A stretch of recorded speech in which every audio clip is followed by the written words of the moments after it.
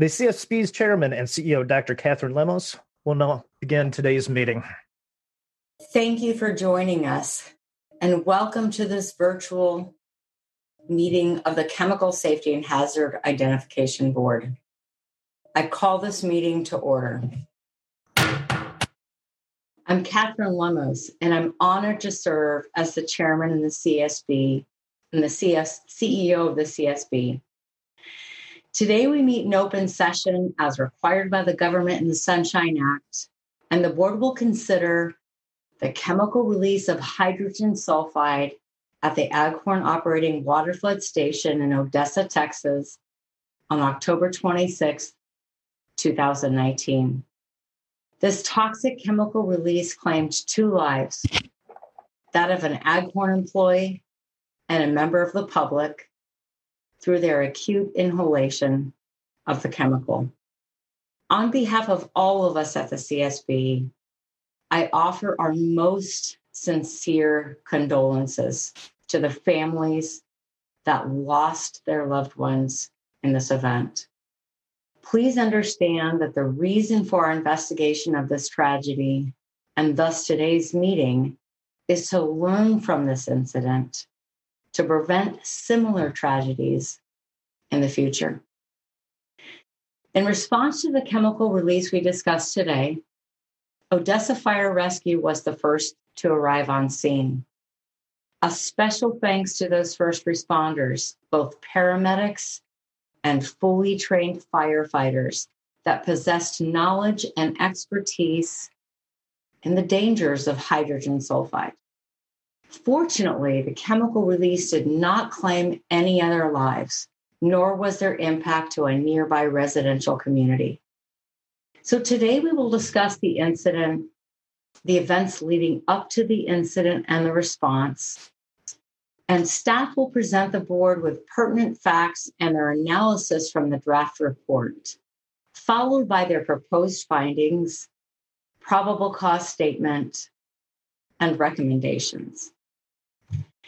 Now, in considering adoption of the report, the board will ask questions of staff to ensure it provides the best opportunity to enhance safety. That is our mission as the CSB. We'll discuss the dangers associated with hydrogen sulfide, or H2S, and how in certain geographic locations, the waterflooding process designed to increase production yields H2S as a byproduct. Now, due to the pervasive nature of H2S in the oil-bearing reservoirs in Odessa, Texas, and in many other locations across the Permian Basin, workers and residents alike may be desensitized to the odor. Over 85% of the natural gas produced from the Permian Basin contains a concentration of H2S that is immediately dangerous to life or health. So our review of this event is not just about the unfortunate loss of 2 lives. It is about the nearly 5,000 facilities in Texas alone that produce H2S as a byproduct of the water flooding process that required our careful consideration. The sheer number of facilities that potentially expose workers to the risk of toxic levels of H2S by non-operational detection and alarm systems or other safety gaps warrants our attention, especially when these workers are commissioned to work alone in their daily surveillance of these facilities. For this reason, we'll talk about the detection of H2S, and we'll examine the methods employed by Aghorn to detect and alert for the presence of toxic levels. In broader fashion, we will discuss the importance of design, maintenance, test, and operational procedures in safely operating this type of chemical facility during routine operations and in responding to off-nominal conditions. In addition to detection and alert systems, critical elements for water flooding stations or facilities that involve H2S include the design of both the physical environment and operational procedures to ensure proper ventilation in the event of a release, as well as site security measures to protect the public. We will talk about the importance of safety management programs in addressing myriad risks at chemical facilities, and we'll examine whether Aghorn adopted a comprehensive and purposeful approach in protecting their workers. We will examine whether they provided their employees with the necessary equipment, information, procedures, training, and management to ensure worker safety. The regulations in place by the Occupational Safety and Health Administration, or OSHA, aimed at protecting workers at chemical facilities will be a part of this conversation. Whether a company is mandated to comply with formal safety management systems such as OSHA's Process Safety Management or the Environmental Protection Agency's or EPA's Risk Management Program does not preclude the responsibility to adequately address risks in protecting employees and the public. On that note, we sincerely appreciate the support of our federal, state, and local partners. Odessa Fire Rescue, Ector County Sheriff's Department, the Railroad Commission of Texas, OSHA, and EPA all contributed to this investigation. At this time, I will turn the meeting over to our acting managing director, David Lacerte. Thank you. Thank you, Chairman. As Dr. Lemos stated, I'm David Lacerte, the Senior Advisor and Executive Counsel, and I'm also the Acting Managing Director of the CSB.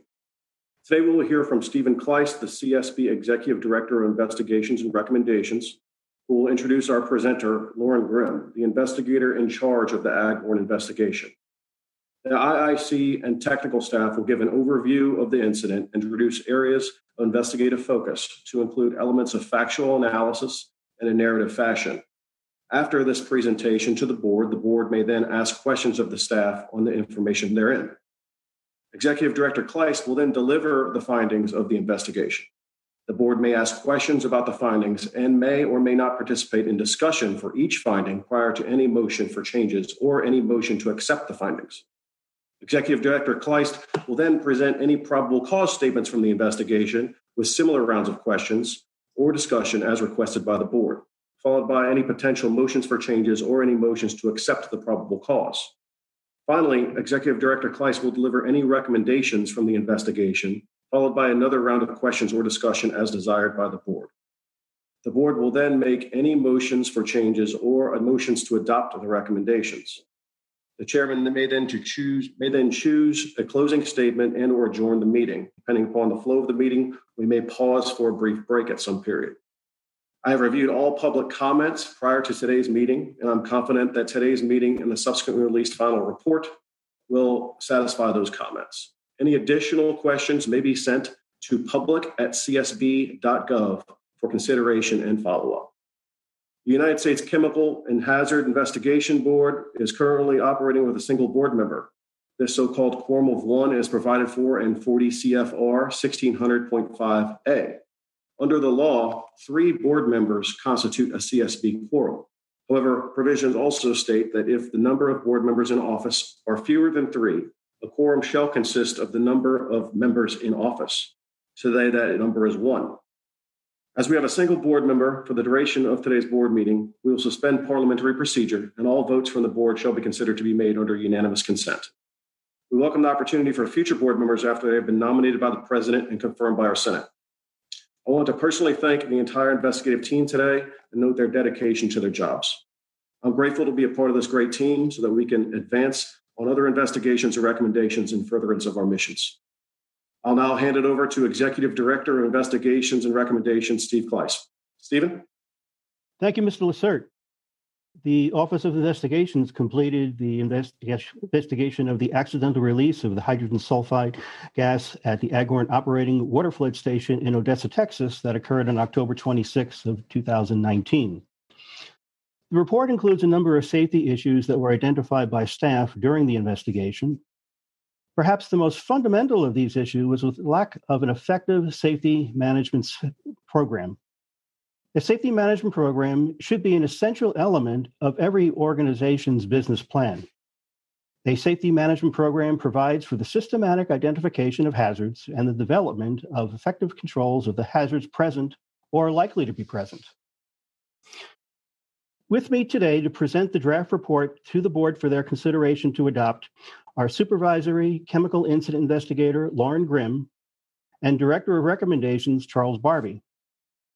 Ms. Grimm assumed the role of investigator in charge of this investigation earlier this year and will be presenting an overview of the incident, the safety issues identified, and the key findings. I wish to acknowledge Wills Hoagland, the original investigator in charge, for his outstanding work and professionalism while serving in this role. While Mr. Hoagland is no longer with the agency, his contributions were the foundation of this incident investigation report. Ms. Grimm, please proceed with your presentation. Thank you, Director Kleist. I will first give an overview of the process at the Aghorn facility. Aghorn's Foster D water flood station, where the incident occurred, received produced water, which is a byproduct of oil extraction in the area, from approximately 68 crude oil wells in the Permian Basin. The station is used to improve the extraction of oil from underground oil reservoirs. Aghorn operates over 600 producing oil and gas wells in New Mexico and Texas. If you can advance slides, please. Right there. Shown in the figure on the right in this slide, pump jacks extract oil from oil reservoirs and transfer the oil to a tank battery through pipes. At the tank battery, the oil is stored in large tanks where small amounts of water separate from the oil. This water, called produced water, typically contains other components, including hydrogen sulfide or H2S, which is a toxic gas known to be present in oil and gas reservoirs in the area. After it's separated from the oil, other pipes transfer the produced water from several tank batteries to the Foster D water flood station. The water flood station pumps the produced water back into the oil reservoir. On October 26, 2019, an Aghorn employee called Pumper A responded to a pump oil level alarm at Aghorn's Foster D water flood station in Odessa, Texas. The pump, which is called pump number 1, was located in a building called a pump house. In response to the alarm, Pumper A worked to isolate the pump from the process by closing the pump's discharge valve and its suction valve. Pumper A did not first perform lockout tagout to isolate pump number 1 from its electrical energy sources before performing work on the pump. At some point while Pumper A was in the vicinity of the pump automatically turned on and water containing H2S released from the pump. The investigation team found post-incident that the pump had a broken plunger from which the water and the H2S released. Pumper A was fatally injured from his exposure to the released H2S. Subsequently, the spouse of Pumper A gained access to the water flood station and searched for Pumper A. During her search efforts, she also was exposed to the released H2S, and she also was fatally injured. The investigation team identified the following 6 safety issues in its investigation. It was not the non-use of Pumper A's personal H2S detector, the non-performance of lockout tagout, confinement of H2S inside the pump house, Aghorn's lack of a safety management program, Aghorn's non-functioning H2S detection and alarm system, and Aghorn's deficient site security. I will now discuss each of these safety issues. Safety issue 1 was the non-use of the personal H2S detector. Aghorn supplied its employees with personal H2S gas detectors to be worn on their person. No personal H2S gas detector, however, was found on pumper A after the incident. Emergency responders found a personal H2S detector inside pumper A's work truck. When they removed it from the vehicle, the device was emitting an audible alarm, meaning that the detector had been exposed to elevated levels of H2S. While Aghorn did train its employees in February of 2019 on H2S hazards, Aghorn did not have a formal policy in place requiring its employees to always wear H2S detectors at water flood stations. The staff proposes a recommendation to Aghorn in this area for the board's consideration. Safety issue 2 is the non-performance of lockout-tagout. Post-incident, the incident scene was found with conditions that include the following. Pump number 1 was found running. Produced water was observed spilling out of pump number 1. The power switch for pump number 1 was in the automatic position, meaning that it was configured to be controlled by the PLC. The main power switch for pump number 1 was in the on position. The discharge valve handle for pump number 1 was in a position indicating approximately 95% closed. Advance to the next slide, please. And the position indicator on the suction valve for pump number 1 was about 50% closed. The investigation team determined that pumper A did not perform lockout-tagout as required by OSHA Regulation 1910.147, called the Control of Hazardous Energy Lockout-Tagout, to de-energize pump number 1 from electrical sources before performing work on the pump. Pumper A closed pump number 1's discharge valve, and he partially closed pump number 1's suction valve while the pump was still configured to be automatically operated by the PLC. The PLC's automatic activation of pump number 1 allowed water containing H2S to release from the pump while pumper A was in the pump's vicinity. At the time of the incident, Aghorn did not have any written lockout-tagout policies or procedures. In interviews, 3 Aghorn employees, including the vice president and 2 production foremen, one of whom had previously been a pumper, they explained to the CSB investigation team that the Aghorn lockout-tagout practice was communicated on the job only. Aghorn did not provide the CSB with sufficient records for the CSB investigators to determine to what extent pumper A was trained on the verbal lockout-tagout practice. The staff proposes a recommendation for Aghorn in this area for the board's consideration. Safety issue 3 is confinement of H2S inside the pump house. The water flood station pumps were installed inside the pump house. And despite being housed in the pump house, these water flood station pumps could be installed and operated outdoors in an unenclosed environment. And Aghorn also operates another water flood station where a building does not enclose the pumps. The pump house was ventilated by the 2 bay doors on the east side of the pump house. On the night of the incident, these doors were approximately 60% open. The pump house was also equipped with ventilation fans, but the CSB did not have sufficient evidence to determine if these fans were operational at the time of the incident. The open bay doors did not adequately ventilate toxic H2S gas from the building during the incident. Because the failed pump was inside the inadequately ventilated pump house, the released H2S gas was confined within the building, contributing to the high H2S levels to which pumper A and his spouse were exposed. The staff proposes a recommendation to Aghorn in this area for the board's consideration. Safety issue 4 is the lack of a safety management program. The CSB investigation team requested from Aghorn all written policies and procedures used by Aghorn operating. At the time of the incident, Aghorn's policies and procedures included 1, a cell phone use policy, 2, an alarm call-out procedure, and 3, a pamphlet on H2S hazards. Aghorn had no additional formal company safety policies or procedures. Comprehensive safety management practices include risk identification, assessment, mitigation, and monitoring of design, procedures, maintenance, and training. and they are an essential element of protecting workers and the public from toxic gases at chemical facilities. The lack of a formal company safety policies and procedures likely contributed to the non-performance of lockout tagout and the non-use of Pumper A's personal H2S detector. The staff proposes a recommendation to Aghorn in this area for the board's consideration. Safety issue 5 is the non-functioning H2S detection and alarm system. The Aghorn water flood station was equipped with an H2S detection and alarm system, which Aghorn stated to the CSB investigation team was designed to initiate an alarm when the system detected H2S above a specific concentration.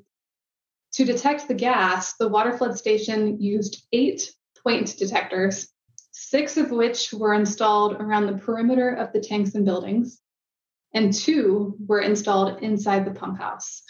When any one or more of these detectors sensed a concentration of H2S gas above a specified level, the system was then designed to send a signal to the control panel in the control room. The control panel would then activate 2 separate alarms. One was an alarm connected to the phone system, which would call the pumper on duty and let them know about the dangerous atmosphere at the facility. And 2, a rotating red light at the top of the pump house to provide a visual cue that there was a dangerous atmosphere at the facility. The alarm system did not incorporate an auditory alarm physically at the facility. CSB investigators asked emergency responders and Aghorn personnel who responded to the incident if they heard or saw any alarms, such as an illuminated light on top of the pump house. None of the emergency responders or Aghorn personnel told the CSB investigators that they saw the light illuminated during the emergency response. The CSB also tested the alarm system after the incident, and the testing found that none of the working detectors communicated with the alarm's control panel, which is located in the control room. Some of the facility's detectors were set to a testing mode, which prevented them from sending an alarm signal, and other sensors that were correctly set up were unable to send a signal to the control room. The CSB also tested whether the beacon light could be functioned had the detection and alarm system been properly configured. And when a test signal from the control panel was sent to the beacon light on top of the building, it did illuminate. The CSB requested from Aghorn all maintenance and calibration records for the H2S detection and alarm system, and Aghorn responded to the CSB stating that it did not locate any responsive documents. Aghorn did not maintain or properly configure its Foster D water flood station facility H2S detection and alarm system. Without the alarm panel receiving any signals from the detectors, neither the beacon light nor the phone system alerted Pumper A to the dangerous atmosphere. The staff proposes a recommendation to Aghorn in this area for the board's consideration. And safety issue 6 was deficient site security. Site security at the facility consists of a gate at the entrance from the public road, a barbed wire fence around the perimeter, and a chain link fence topped with barbed wire around the water flood station. Immediately to the left of the gate, and advance the slide, please. Immediately to the left of the gate of the facility near the public road, there are signs that list several warnings, including warnings about the potential for H2S gas to be present. Additional signs installed to the left of the gate of the interior chain link fence also warn of the potential presence of H2S. Many of the H2S warning signs were corroded. The signs likely were not non-corrosive, they were not reflective, they were not lit, and they were likely difficult to read under low light conditions. Aghorn told the CSB that they expect the water flood station access gates to be locked each day after employees complete their tasks. While employees are present at the facility, the gates are typically left open and unlocked. On the night of the incident, both the gate and the chain link fence were left open since Pumper A was working in the pump house. The unlocked gates allowed Pumper A's spouse to drive up to the water flood station and enter the pump house where she was exposed to toxic H2S gas. Several industry standards issue guidance and requirements for site security at petroleum and petrochemical facilities, two of which include ANSI API Standard 780, Security Risk Assessment Methodology for the Petroleum and Petrochemical Industries, and API RP 781, called Facility Security Plan Methodology for the Oil and Natural Gas Industries. The staff proposes a recommendation to Aghorn in this area for the board's consideration. And Chairman, this now concludes the staff presentation on the incident. Chairman, the board is now available for questions or comments as you deem appropriate.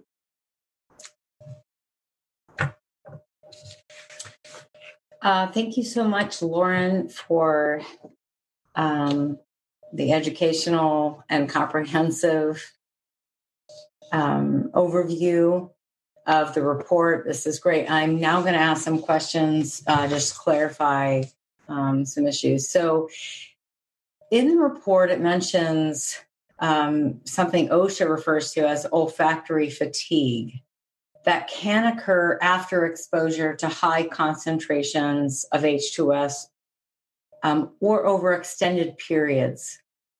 Now, from your understanding, this is a common phenomenon of fatigue, not specific to H2S, correct?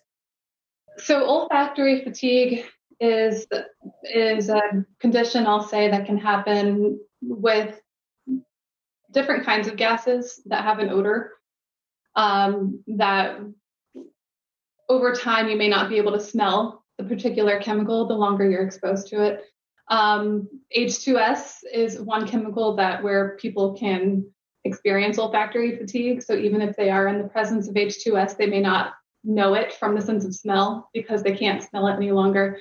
There are other chemicals that also that condition can arise. It's not specific to H2S, but we know that it does happen with H2S.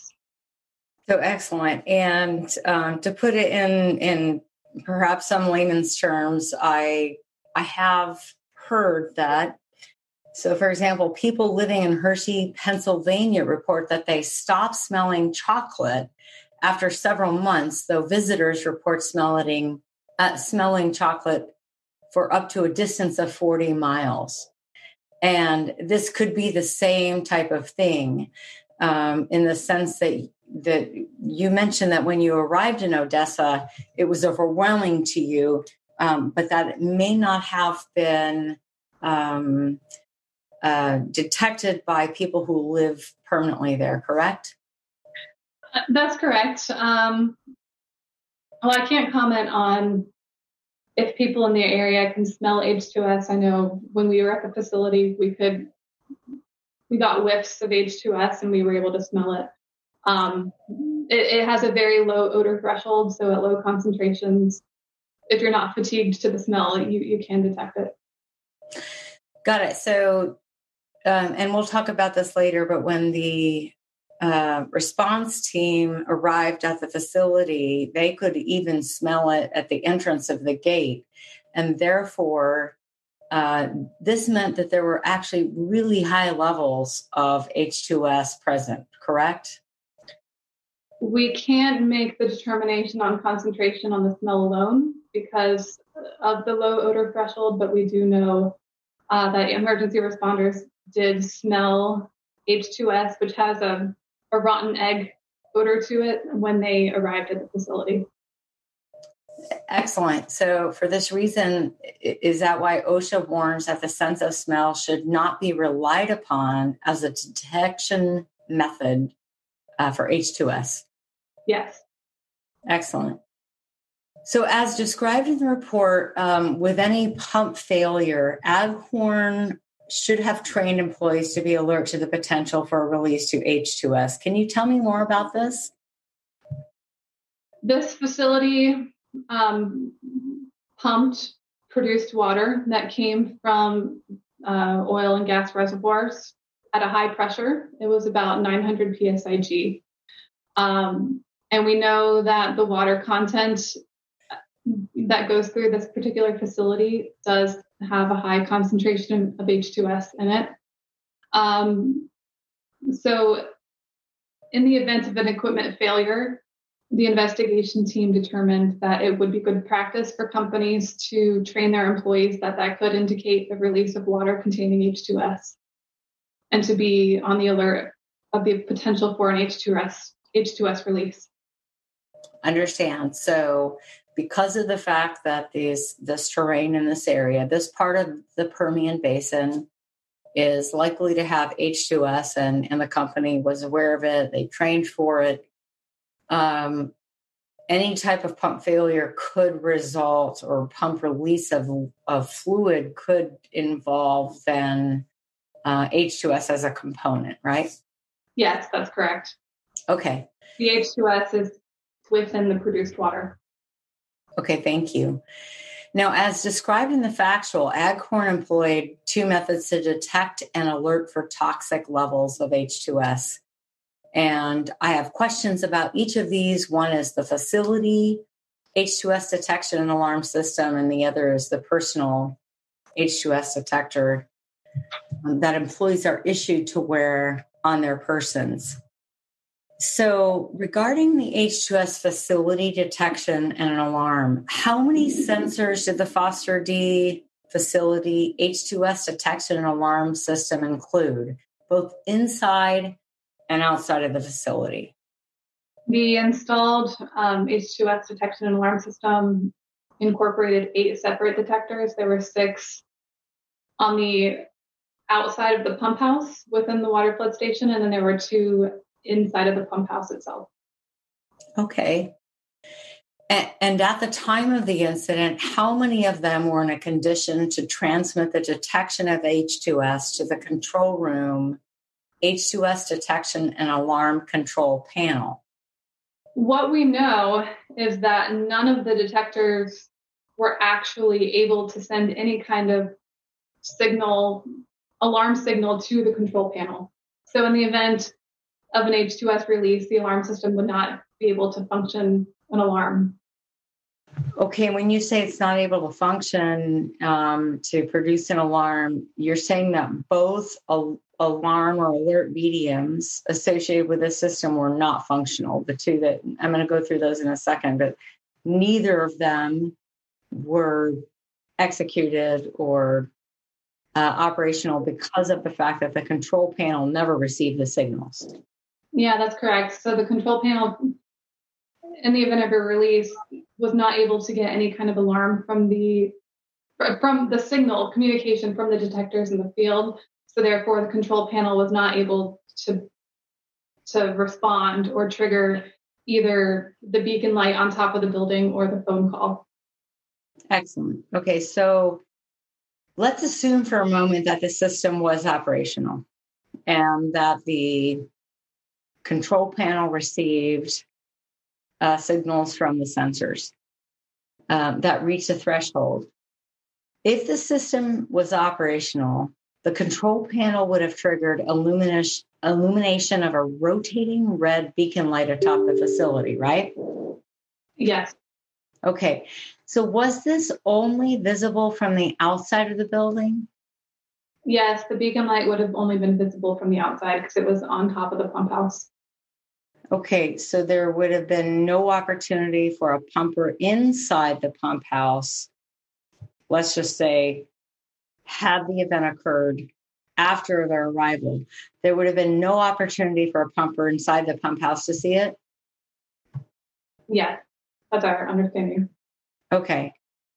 And had the system been operational, would the control panel have also triggered a phone call to the pumper on duty?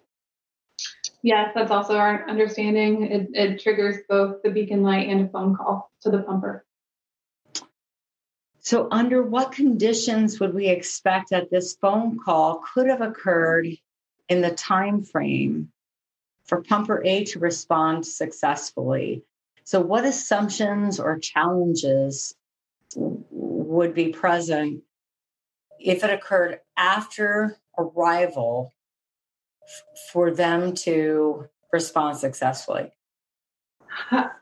We can't know that.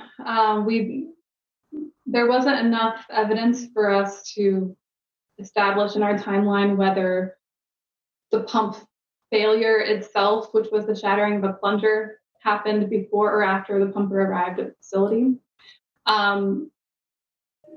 In the event the primary water loss of containment happened after the pumper was already in the pump house, what we don't know is what the dose of H2S was to the pumper in his first couple of breaths. So that makes a difference in whether someone would actually be able to escape if they received the phone call. With very high doses, becoming unconscious from H2S release can be very quick. If it was a lower dose, it's possible that the pumper may have had enough time to escape, but we don't know that. Thank you. So can we establish that things such as the cell reception in the facility or surrounding the facility and route the facility, whether or not the pumper has their phone, because we have a phone policy, not sure if the pumper would have had their phone with them. And as we understood from the alert that the pumper received from the system regarding the pump failure or pump anomaly, there was a 5-minute delay from the detection in the controller to the actual phone call. So it's possible that all these things could have played a role. And what I'm trying to get at is the system wasn't functional the day of the incident, and therefore we'll never know if pumper A might have received an alert, correct?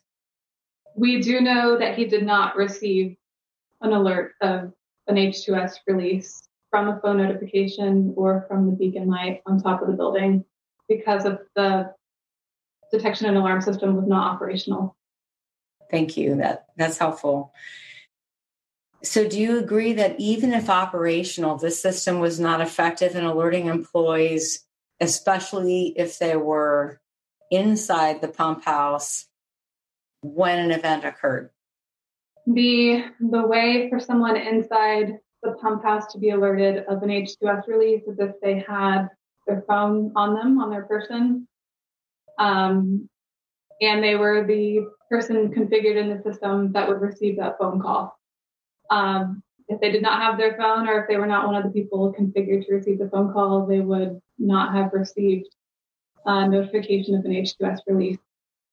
Got it. And we don't even know if there was a 5-minute delay. A 5-minute delay with a massive or a significant release of H2S that could overcome them well prior to the receipt of an alert. Correct?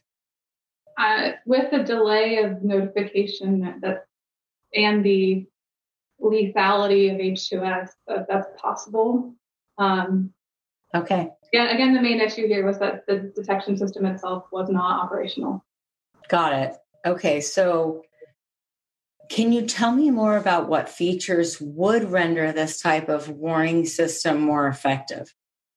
To make the system more effective would be to ensure that the detection and alarm system is operating as it's designed to be operating. And to do that requires a dedicated maintenance program, an inspection program by the operating company to make sure they have systems in place to make sure the detection and alarm system is always functioning as it should be. This should be considered a safety critical component of the facility because it's there to protect workers. And there are in the factual, especially in the analysis, there's guidance on the design of systems that are improvements to this particular one. Absolutely, that this system was functional and working is a basic. What is the guidance on the design of such systems that are available that would provide alerts to those inside the pump house if it occurred at that moment? or to other non-employees? For these kind of detection and alarm systems, there's multiple modes that alarms can be communicated to people at the facility, both indoors and outdoors. One is the light that they had installed. There could also be lights installed at the pump house to give the visual cue. And then the second is having an audible component to help alert people at the facility of an alarm. Thank you. And I know you have recommendations in this area, as you mentioned in your presentation. So now I want to move on to the H2S personal detection devices. To confirm, at the time of the incident, despite the issuance of the personal H2S detectors and their training, did Aghorn actually require that employees wear this personal H2S detector when at the water flood stations? What we know is that Aghorn did not have a defined written policy or procedure requiring their employees to wear H2S detectors. Right. And in fact, didn't you learn through interviews that the only method of reinforcement was through informal conversations with employees to encourage its use? We also know that they did train their employees. They had one of their, when we asked for policies and procedures, one of the items they provided to us was an H2S pamphlet on the hazards. And we also have training records that they did train the employees on H2S hazards. The gap we identified is they didn't have a formal policy requiring wearing H2S detectors, and we were not provided information on the frequency with which they may have reinforced the requirement to wear H2S detectors with their employees. Yeah, reinforcement seems to be a big issue because especially, in any company or the safety culture, it's what the management attends to that the employees follow and seem to gravitate towards. So if there was only informal conversation with the employees to encourage its use, that doesn't seem to be a mandate or a requirement, correct? Yeah, that's correct. Mandates and requirements would more so be documented in a written policy by the company. Got it, which they didn't have. And finally, do you believe that the training on the personal H2S detectors and H2S in general was consistent with the OSHA warnings that we talked about earlier with regard to olfactory fatigue? Do you believe it was consistent with what we know from guidance from OSHA and NIOSH? From the training information we received, they did cover levels at which H2S may or may not be detected by the sense of smell. So it appears from what we have, they did cover olfactory fatigue. It appears they also discussed wearing H2S detectors in the training, which the latest one, I believe, was February of 2019. So it appears that the company did talk about H2S hazards. Really, the gap came back to, was there a policy requiring that employees wear H2S detectors, and was there a system to ensure that employees were following that policy? So I would venture to say that if a company doesn't require it, and if it only in formal conversations to encourage it, doesn't sound like a wholehearted, doesn't sound like a sanction that we must do this. And this is like, for example, wearing hard hats, wearing safety glasses. You have to go in wearing your H2S detector. And I've been in facilities over the past year where I was issued a personal H2S detector, and that wasn't the main risk at the facility. So when I hear about informal conversations to help encourage, this doesn't make me feel comfortable that the company was serious about the impact that personal H2S detectors could have. Policy and procedures is the step in the right direction to ensure that employees are following, actually, to one established policy so employees are aware of it. And then there's the component of having a program to ensure that employees are following that policy. Two parts that we see that both of them were lacking here. Excellent. I agree with you. So now I want to move on to the topic of ventilation. Remind me, what were the three potential sources of ventilation in the pump house? There were two bay doors, kind of like large garage doors on the east side of the building. There was some cutouts where ventilation fans were installed on the bottom portion of the west side of the pump house. And then there were just also some vents within the pump house building itself.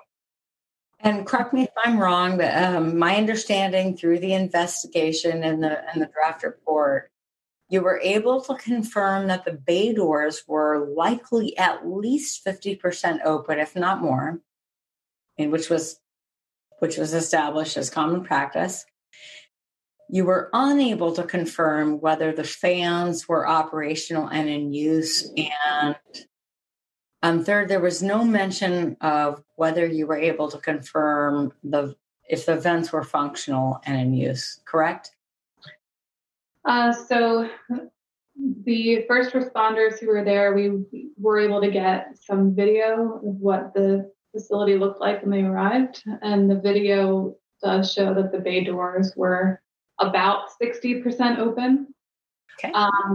The ventilation fans themselves, we don't have any data indicating whether they were operational at the time of the incident.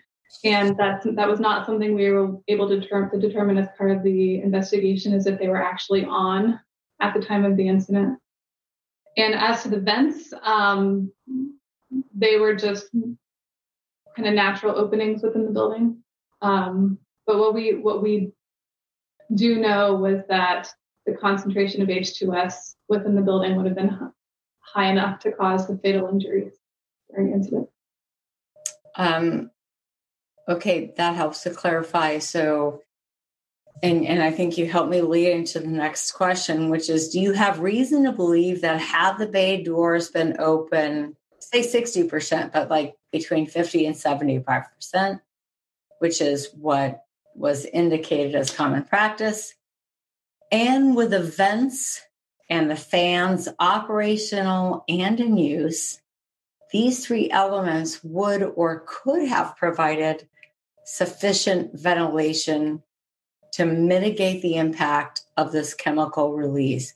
So do we know, had all of those been operational and we were able to quantify that, are we able to ascertain whether this was sufficient? No, we cannot ascertain if, had the fans been operational, if they would have been sufficient based on documentation alone, because there was not an official ventilation study performed by AGHORN of basically air changes. If there was an H2S release, how effective would all those ventilation components be in ventilating the building? That would require more robust modeling, which may or may not give us really a true answer to what actually happened on the day of the incident. But going back, we just know at the time of the incident, the building was not sufficiently ventilated. And that actually answers my next question. Did AGHORN provide you with any assessment or analysis of the effectiveness of their ventilation? No. Okay.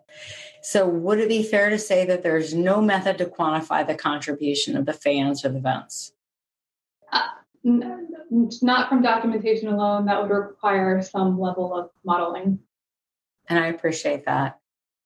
Would it be fair, therefore, to state that Aghorn's ventilation approach, as implemented on the day of the incident, was inadequate, regardless of whether we confirm the status of all three of those elements of ventilation? Yes, the building was not adequately ventilated to prevent a lethal concentration of H2S inside the building. Okay. So I will reserve some further comments for later as in respect to findings. Now we'll move on to other parts of ventilation in terms of their procedures. Can we state affirmatively that H2S was a known risk for Aghorn's Foster D water flood station? Yes, because we know that they had a pamphlet on H2S hazards, and they did train their employees on H2S hazards. All right. And you've also indicated that Aghorn did not provide you with an assessment or indicate that they assessed the adequacy or effectiveness of the means to ventilate the pump house. Correct. We did not receive any kind of ventilation study or design documents. Okay. Now, do you know if the pumps are made specifically to handle H2S, not uniquely, but can they handle H2S? It's our understanding, yes. I'll say we did not do a detailed design review of the pumps themselves because of the scope of the investigation, but in practice, assuming the pumps are maintained to contain the process equipment, they're capable of pumping the water that contains H2S. So from what I understand from the manufacturer manuals, there are other H2S and other toxic chemicals could be processed by this type of pump. And there's reason to believe that the pump manufacturer manuals would not have provided specific information to the release of each chemical. I mean, would you agree with that? The design manuals themselves and determining if the pumps are capable of operating with the process fluid that Aghorn or any chemical facility use, that really falls on the company to make sure they're looking at the design they're selecting and looking at their process conditions and doing an analysis to see if the equipment is suitable for the job. So the determination of pump suitability for the process should be the operator facility's responsibility when designing the process. That's actually a great segue into my next question. If the manuals don't provide that, which I wouldn't anticipate they would, given the number of chemicals that could be processed by these pumps, how would companies such as Aghorn or their predecessors, since we know that they purchased it from previous companies, how would they have evaluated the design of their facility environment to mitigate the risk of a toxic release? Facilities can perform what's called a process hazard analysis. So they're looking at the hazards of their process and making sure their equipment can handle those hazards and components of the process. So it's first kind of becoming fully aware of what's called process safety information, of what actually is being pumped through the pumps, what hazards are inherent to those. For example, corrosion, reaction with the material of construction of the pump, for example, and then selecting a pump that can handle the properties of that particular fluid. And that makes sense. So are there companies that specialize in conducting these type of assessments? Yes.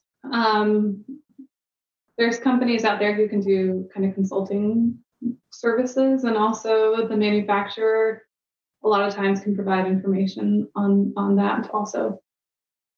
And to your knowledge, is this a common practice for chemical companies in general, not just water flood stations, but are there companies that do assessments of the design of their facility, not just for the pumps, but the ventilation to ensure that any mitigation of a potential release is addressed?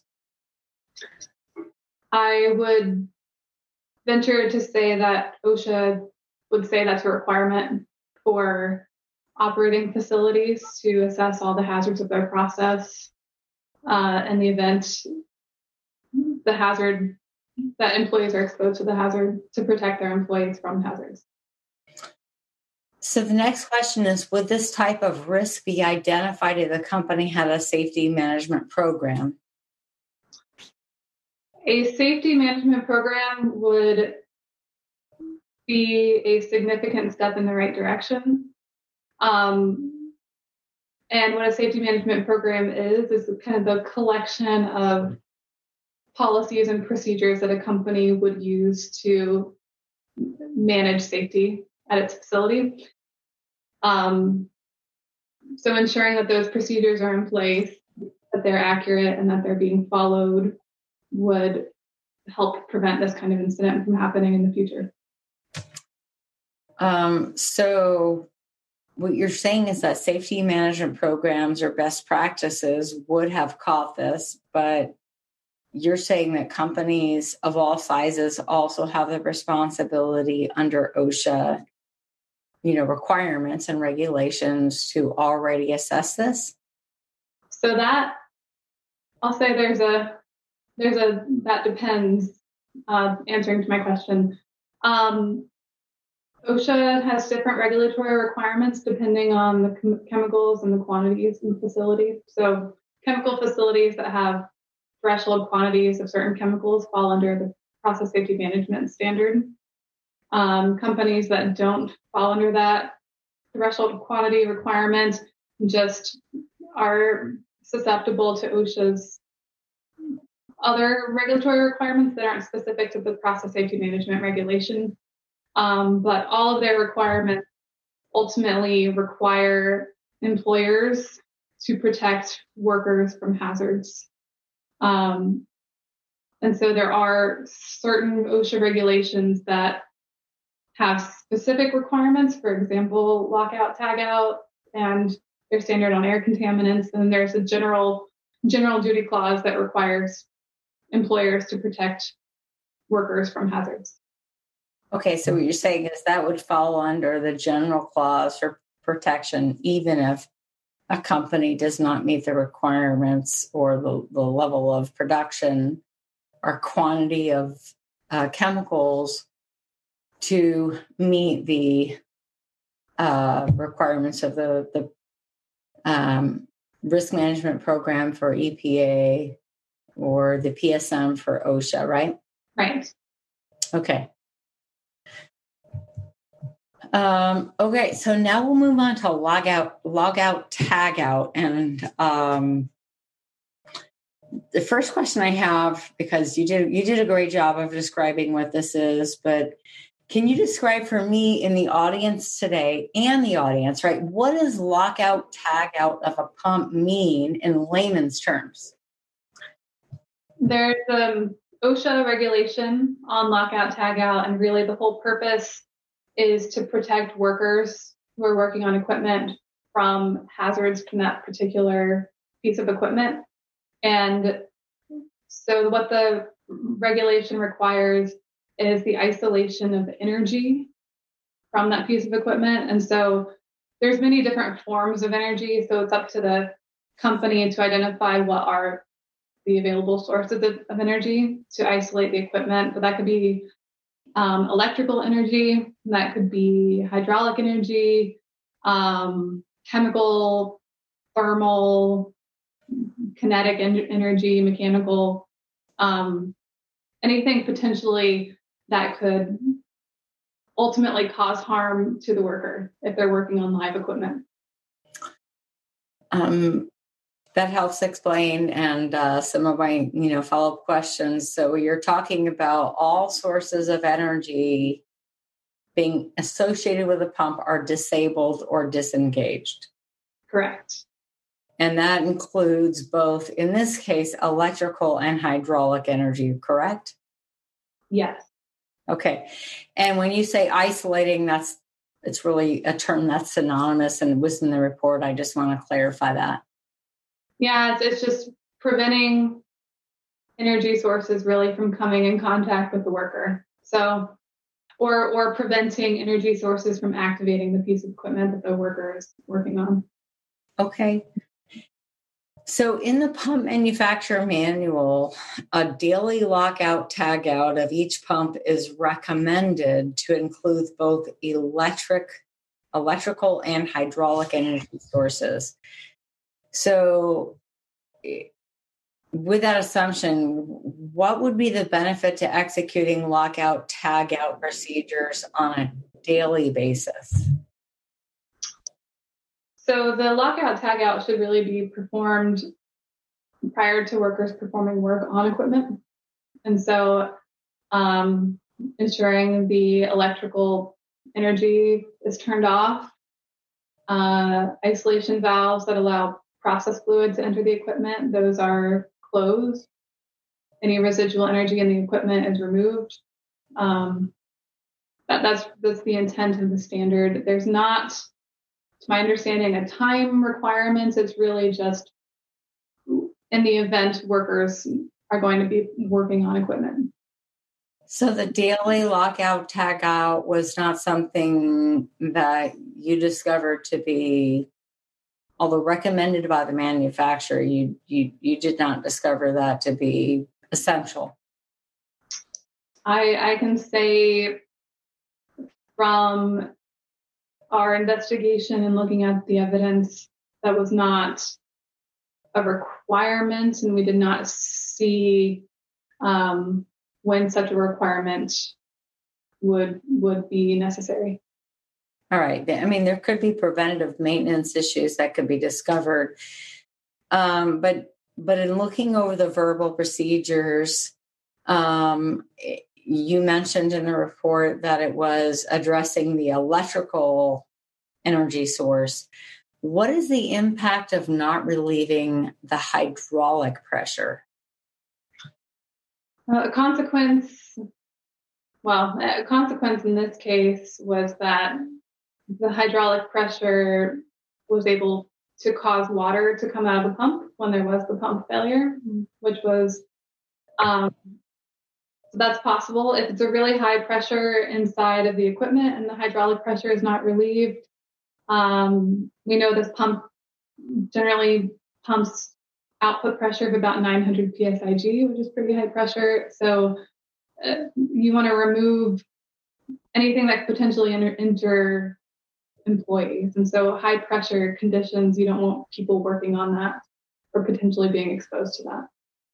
And that's right. And we saw that the fact that they even turned off the electrical elements, but then 9 o'clock the next morning, we still have a lot of H2S present. It's related to the suction tank. The vice president of Acorn is involved. In the factual, do the verbal procedures provided by Acorn's vice president and 2 company foremen accomplish a complete logout tagout process as described by the pump manufacturer? We learned from Aghorn when its personnel arrived at the facility on the night of the incident that the electrical switches were in the on position for this pump number 1. So one of the first steps they took was turning off the electrical supply to pump number 1.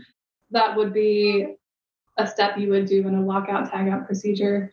In this particular incident, since there was a release, they were also working to try to turn off the water supply to the pump. So one thing they did was they isolated the wells that fed this particular water flood station by not having that water come to this water flood station.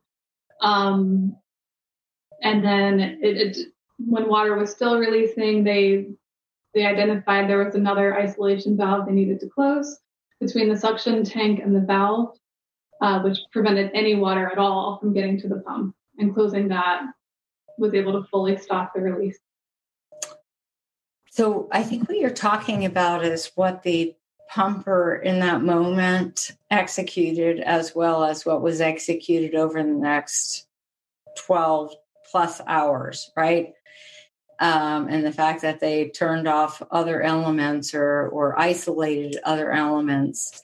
Do the procedures that you list, the verbal procedures that you list that were provided to you, do they address both the electrical and the hydraulic sources associated with the pump? The verbal procedure that we have in the report primarily talks about isolating electrical sources, which is turning off the main power switch to the pump, as well as turning off the PLC control panel, turning a switch that puts the pump to be automatically activated by the PLC to off. So it's 2 offs in the verbal practice. That was the extent of the verbal procedure we were told in one of our interviews. We were not told anything beyond that.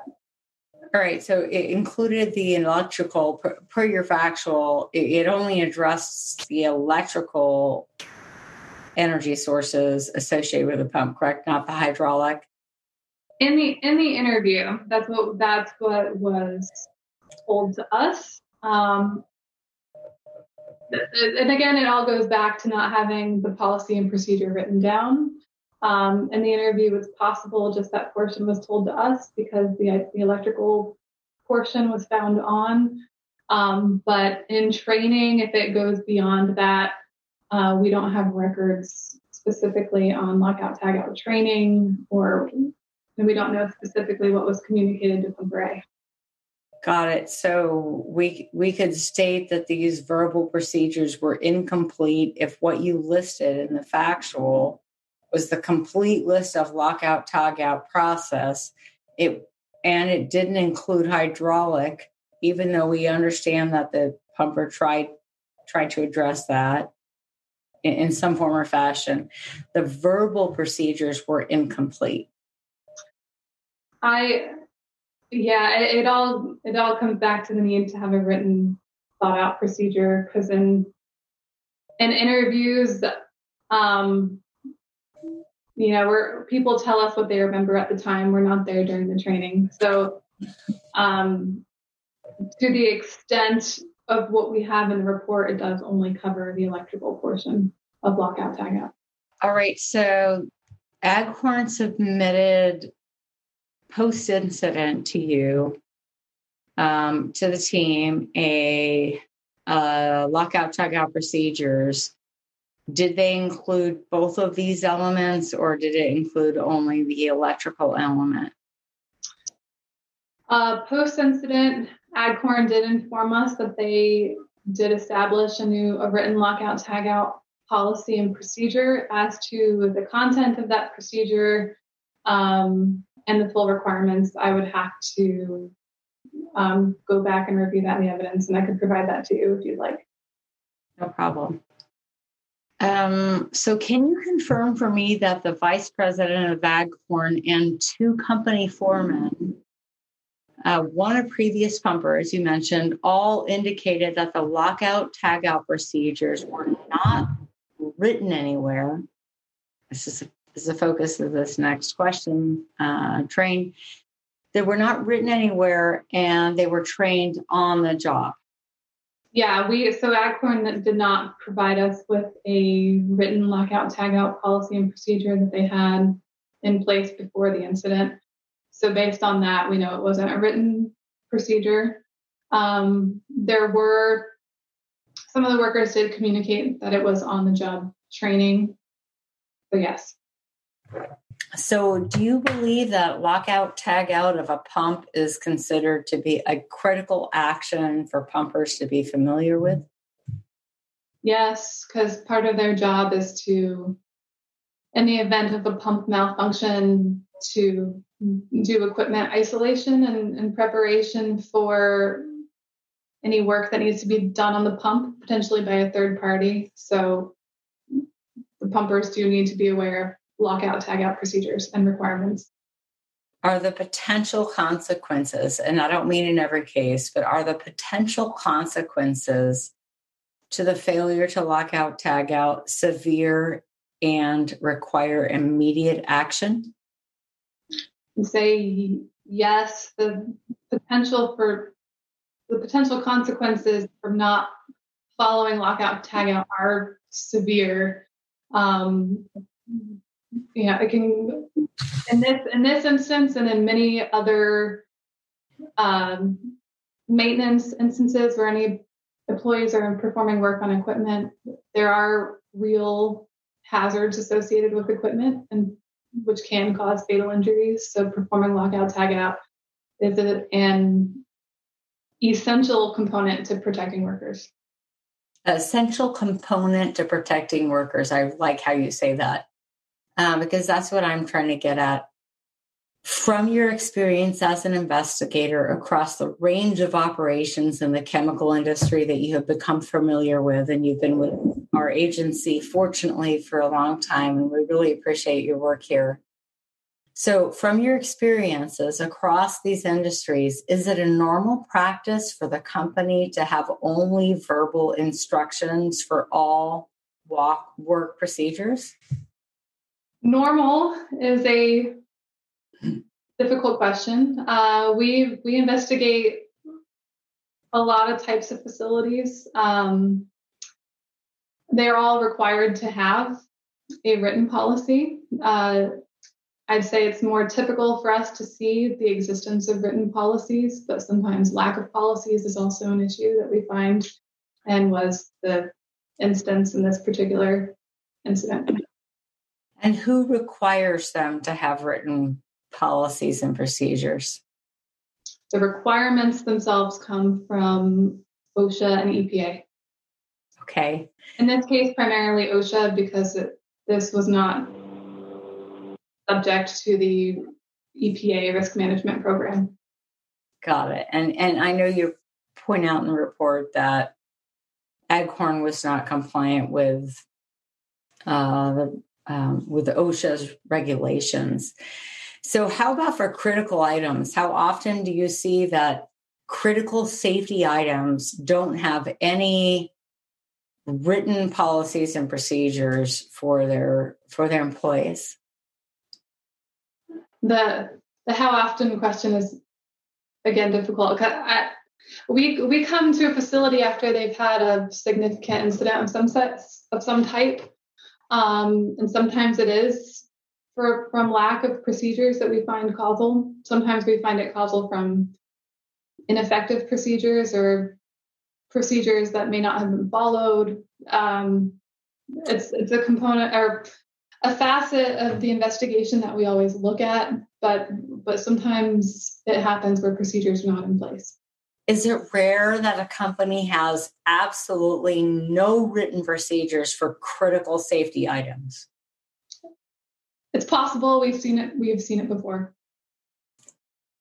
So if they had written procedures, and if it was such a essential safety item, as you mentioned, I'll use your terminology, essential safety item, wouldn't you also expect there to be a checklist posted in the control room, close to the controller, that says, this is how one would isolate and conduct a lockout tag out of a pump? That could be a strategy that companies employ.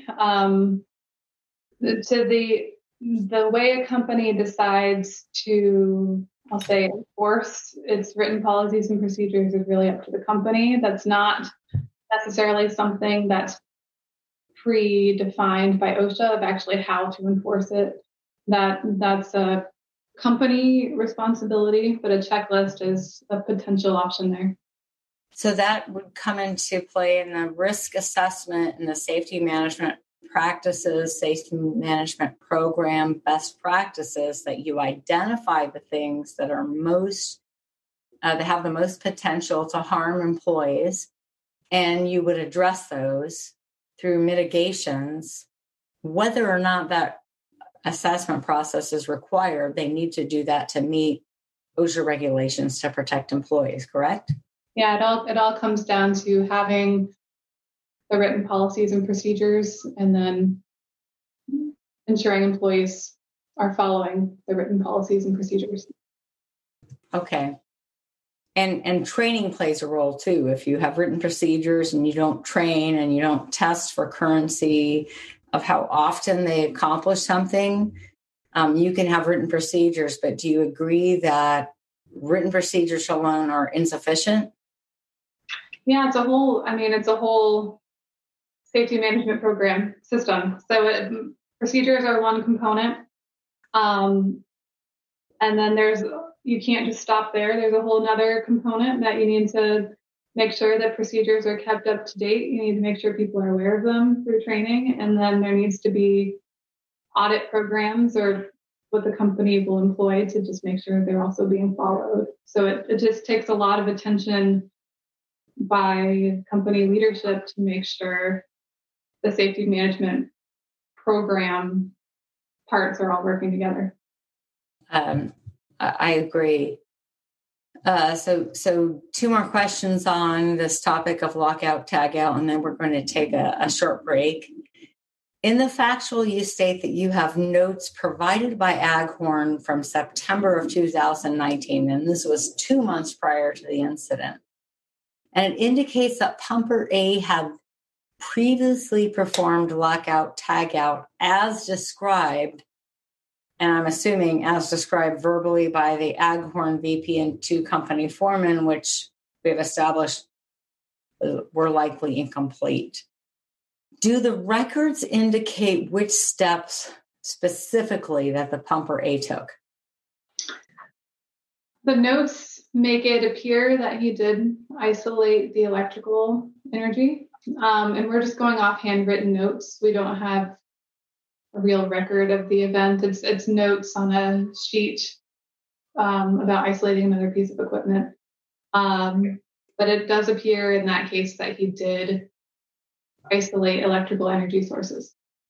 All right. So the next question is then a statement based on your response. You were not really able to confirm his knowledge of these procedures and which sources of energy were shut down or isolated, correct?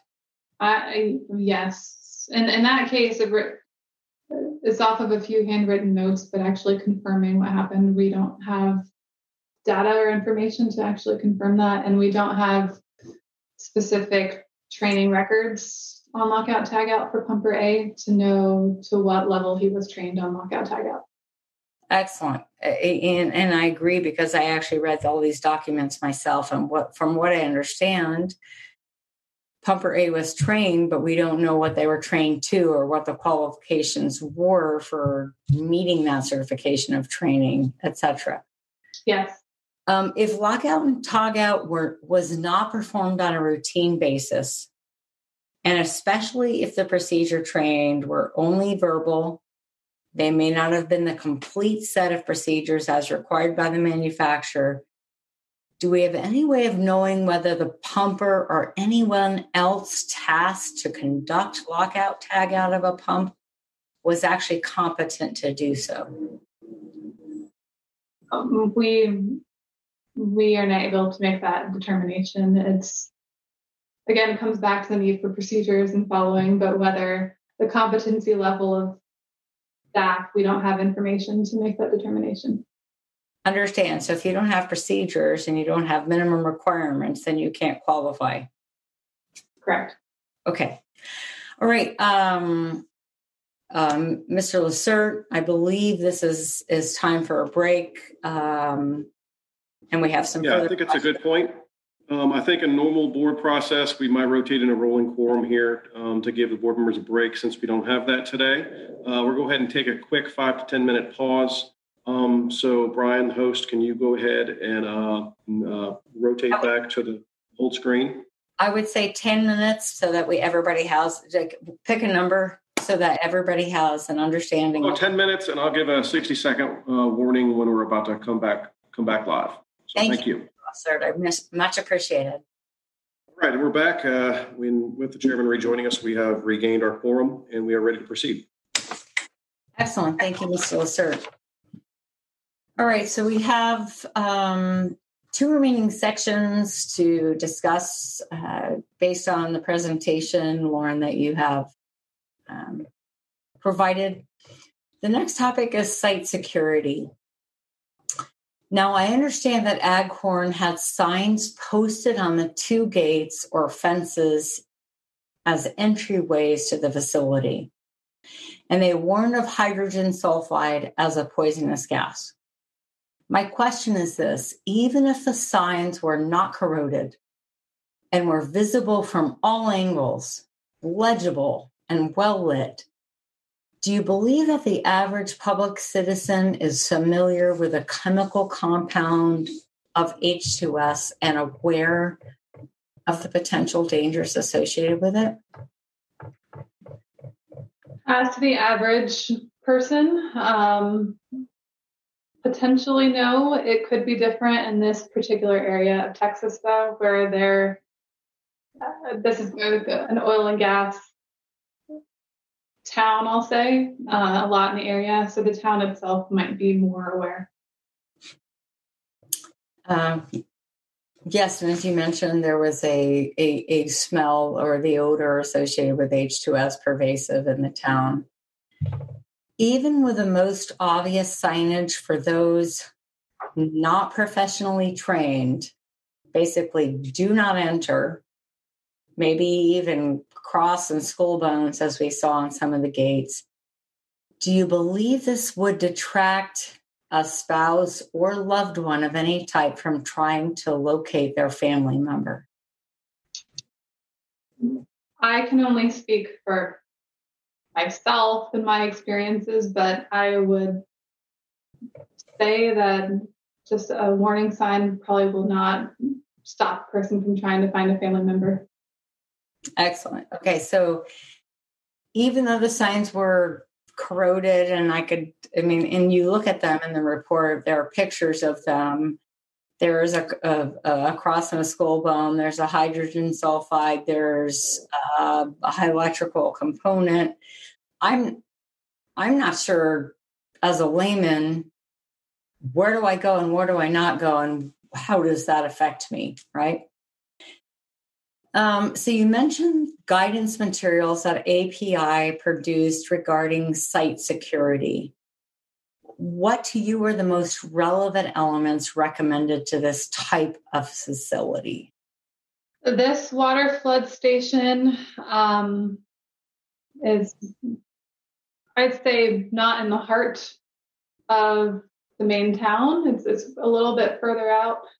And it's occupied maybe just a couple hours a day by a single person most days. And so in this kind of facility, I'd say what seems most frequent is just having a gate, a closed gate, potentially a locked gate. And that's the extent of what I've seen primarily. Okay, but that's the API guidance produces a range of options, correct? There's API guidance that apply to a wide variety of refineries and petrochemical facilities, going from a refinery to and it could also include this kind of facility, a water flood station. So they do have a range of guidance on site security that the operator can consider when developing a security program. Great. So there are other options, but at the time of the incident, the gates not the signs. I'm not saying signs are not important, but the gates were the best line of defense available at the time against the unplanned entry of non-employees that may not be familiar with the chemicals, correct? I would agree with that. A closed gate will generally deter people from entering the facility. So to confirm, Aghorn's unofficial policy was for employees to leave the gates open when visiting the facility. It doesn't matter how many hours per day, but that was the unofficial policy for when employees were present, correct? What we were informed was I'll call it a practice. The practice was to close the gates upon leaving. There wasn't specifically communication to us that they require people close it while they're there. It's just they instructed their employees to close it when they left the facility. Are we having a little technical difficulty here, Brian? I think we're back up and running. Gotcha. I know the chairman was booted off the stream there, so let her rejoin and we'll get our quorum back. I was booted for sure. So we had like the pinwheel, the proverbial pinwheel going. So can everybody hear me and see me? Loud and clear. Yeah. Excellent. So I'll repeat my last question because I wasn't sure if we covered it or what was heard. So at the time, the gates were the best line of defense available from our knowledge of what Aghorn had installed against an unplanned entry of non-employees. That doesn't mean that there were not other options available, but at the time, what Aghorn had implemented, the best line of defense to prevent the spouse from entering the facility, full access, would have been by closing the gates, correct? Yes. Okay. And to confirm, Aghorn's unofficial policy was for employees to leave the gates open when visiting the facility, regardless of how often or what length of time that occurred, correct? Their practice was that employees closed the gates upon leaving. The practice did not specifically, that we were communicated, did not specifically talk about the practice when they're there, but when they're leaving, they're to close the gate. Got it. But I believe I read in the factual report that it was common and maybe unofficial policy, unofficial and unwritten policy, was to leave the gates open when you entered because you were there for a certain amount of time and then you came out, right? It's the pumpers could do that, and it's our understanding from the incident that the gates were likely open when the spouse arrived. And you collected this information from also other Aghorn employees who said that the common practice was to leave the gates open. It's our understanding that pumpers did leave the gates open while they were at the facility. Okay. To your knowledge and experience, and now I'm broadening this to other chemical facilities, is this type of accessibility common at other types of facilities with toxic chemicals present or the potential to release them? I'd say it depends on what kind of facility you're at. Big major chemical facilities and refineries have very advanced site security. These kind of facilities, these oil and gas facilities that might be more in a remote area that may or may not be occupied very often, will often have less security from what we've seen. It might be a fence or just even signs. And that's I'll say typical from what we've seen. That they do not have the fences closed? So if there's a fence there,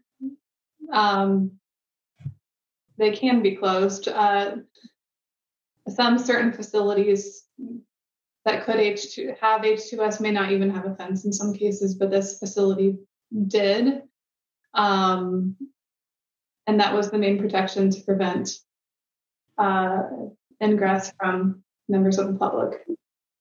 So I'll just state that, and we're going to get to this again, but there are almost 5,000 of these H2S producing or yielding water flood stations, which we know come from more or less 60 something oil drilling stations, which come to the water facility. There's a lot of opportunity for potentially the public to happen upon a gate that's open. And it concerns me personally that Aghorn was aware of the dangers. They had an interest in protecting the public. And one would think that they would have considered the risks and mitigations. And this speaks to a safety management system or best practices. In my view, this is a major oversight on the part of the company and all other companies that have the potential to release toxic chemicals to the degree that occurred in this event. So let's move on to safety management and talk about safety management programs and practices. So we've already established that Aghorn had no written procedures for a number of things, and I'll just list a couple because we've talked about them. Wearing the personal H2S detector, testing and maintenance of the facility, H2S detection and alarm system. It was not functioning. The pump lockout, tog out process, ventilation of the pump house, and site security. Can you please state again, and I know you mentioned this earlier in your presentation, and it's in the report, what written procedures Aghorn did have prior to the incident?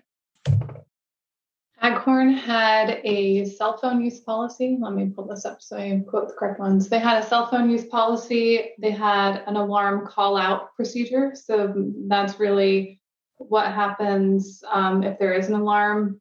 How does the phone notification system work? They also had a pamphlet on H2S hazards.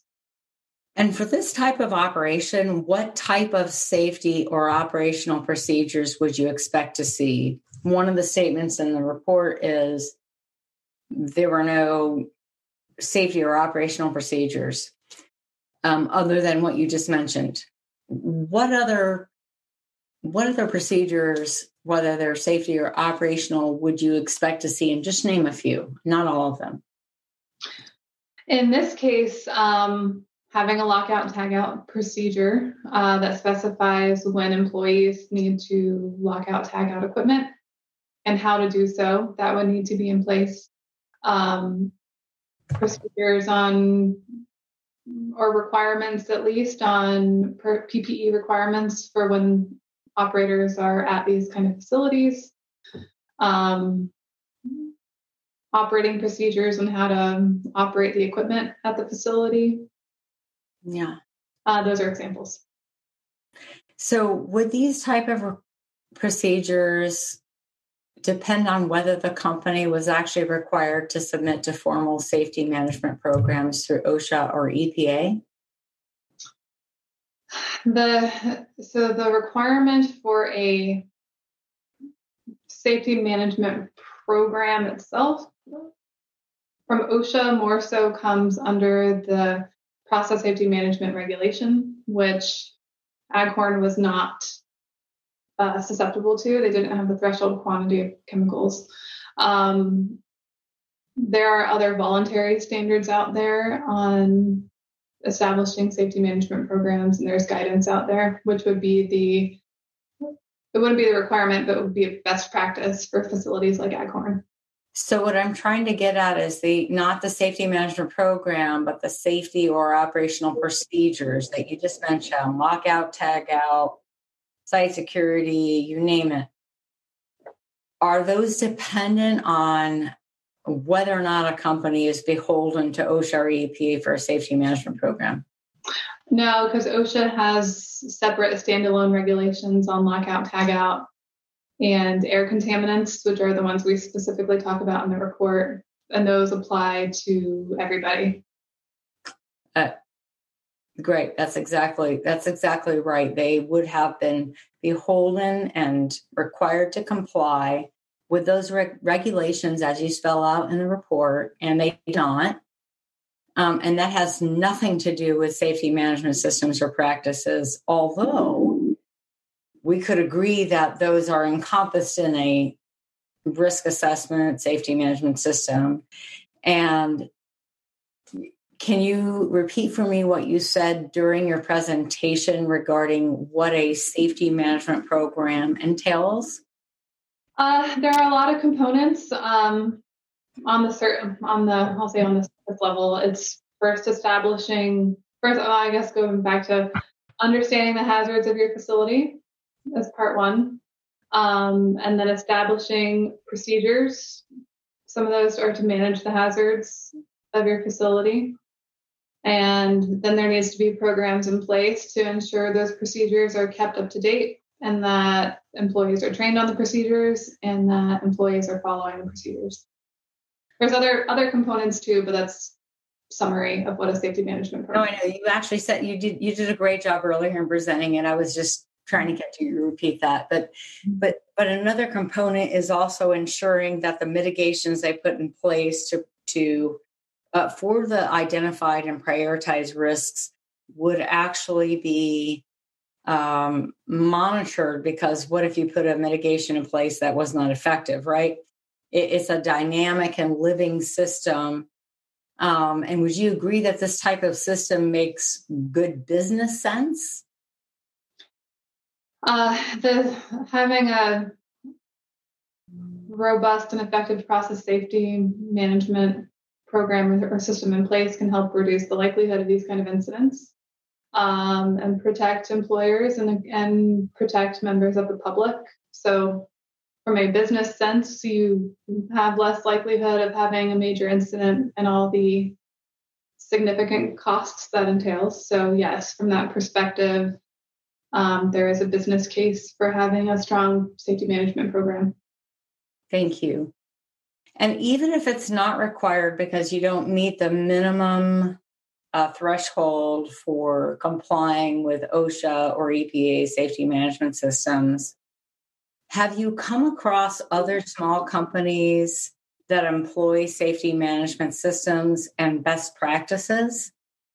The question was, have we come across other companies that employ safety management systems and best practices? Yes, and I'll just sort of help out here because I'm very familiar with recommendations we make to small companies to employ safety management systems, even though they're not required by EPA and OSHA per the minimum threshold. So I get the question is for you to confirm you've come across other small companies that either employ safety management systems and the best practices in what we just discussed, or we've required it of them, correct? I know there are small companies out there who do have safety management systems in place. My personal experience is colored by the CSB and our investigations. And a lot of times the facilities, even small companies, have gaps in their safety management programs or a lack of one altogether from what we see. But we don't investigate. I mean, we don't go to every facility. So there are companies out there who do have strong systems in place. But we do believe that had Aghorn had a safety management program, and I'm not going to say, I say safety management program, and I believe that's in the report for this reason. If they had a safety management program to include best practices of this, which includes risk assessment, prioritization, mitigation, implementation, and monitoring, we believe this is beneficial for all companies, even if it's not mandated by the regulator, correct? Yes, correct. Okay. Do you agree that the benefit of written procedures is consistent action across all employees and confirmation of priorities from the management? So that would be the result of a strong safety management program. As you'd have defined procedures, people would be making sure, management really would be making sure the procedures are being followed. And so you would have consistent action from your workers, which would lead to a safer outcome. Thank you. And final question in this section of our event today.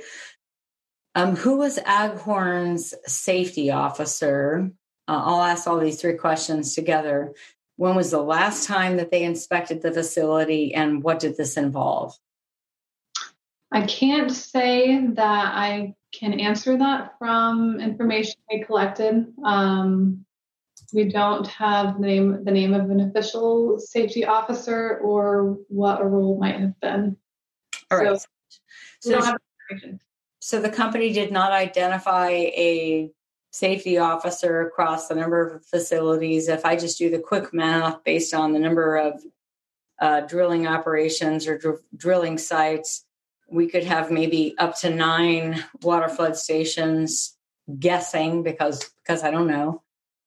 And so from your understanding, you weren't provided with the name of a safety officer that would have been looking at these types of issues, even if they didn't have a formal safety program. But the safety officer would be required to ensure compliance of the company to, at minimum, OSHA guidelines, correct? The structure of Aghorn, and if they had a person in the safety officer role, I'd say we don't have sufficient evidence that we've gathered to really opine on the adequacy of it. So we can look further at that if needed. No, I'm just trying. We don't know if they have one, and if one was not offered, then that tells me enough, right? Typically in investigations, we would interact with a safety officer if they had one. If they didn't have one, one assumption could be that that's why you didn't receive a name. So at this time, I am done with my questioning on the factual analysis section, and I believe it is the time for Director Kleist, and David, correct me here, to read the findings. Correct. Executive Director Kleist, would you go ahead and give the board your presentation on the findings? Yes, thank you, Mr. Lacerte. The staff developed a total of 33 findings in connection with the investigation of this incident. Weather was not a significant factor in the outcome of this incident. Due to the limitations of the available evidence, the CSB was unable to determine whether the pump failure and loss of containment of the produced water occurred before Pumper A arrived at the facility or occurred when the pump energized while Pumper A was closing valves to isolate the pump. Due to the limitations of available evidence, the CSB was unable to confirm whether the pump house exhaust fans were operational at the time of the incident. Since the water flood station equipment contained deadly hydrogen sulfide gas, Aghorn should have trained its employees, which should have led to Pumper A being aware that an equipment malfunction could indicate a hydrogen sulfide gas release. Pumper A was not wearing his personal hydrogen sulfide detection device upon entering the facility, and there is no evidence that Aghorn management required the use of these devices. Regardless of when the pump failed, had Pumper A been wearing his personal hydrogen sulfide detection device, he could have been alerted of the hydrogen sulfide gas danger and potentially been able to escape prior to succumbing to the toxic gas. All Aghorn facilities where the potential exists to expose workers or non-employees to hydrogen sulfide gas concentrations at or above 10 parts per million would benefit from mandatory use of personal hydrogen sulfide detection devices as an integral part of every employee or visitor personnel protective equipment kit prior to entering the facility. Aghorn did not comply with OSHA Regulation 29 CFR 1910.147, the control of hazardous energy, commonly referred to as lockout-tagout procedure, to ensure the equipment was isolated from energy sources prior to performing work on it.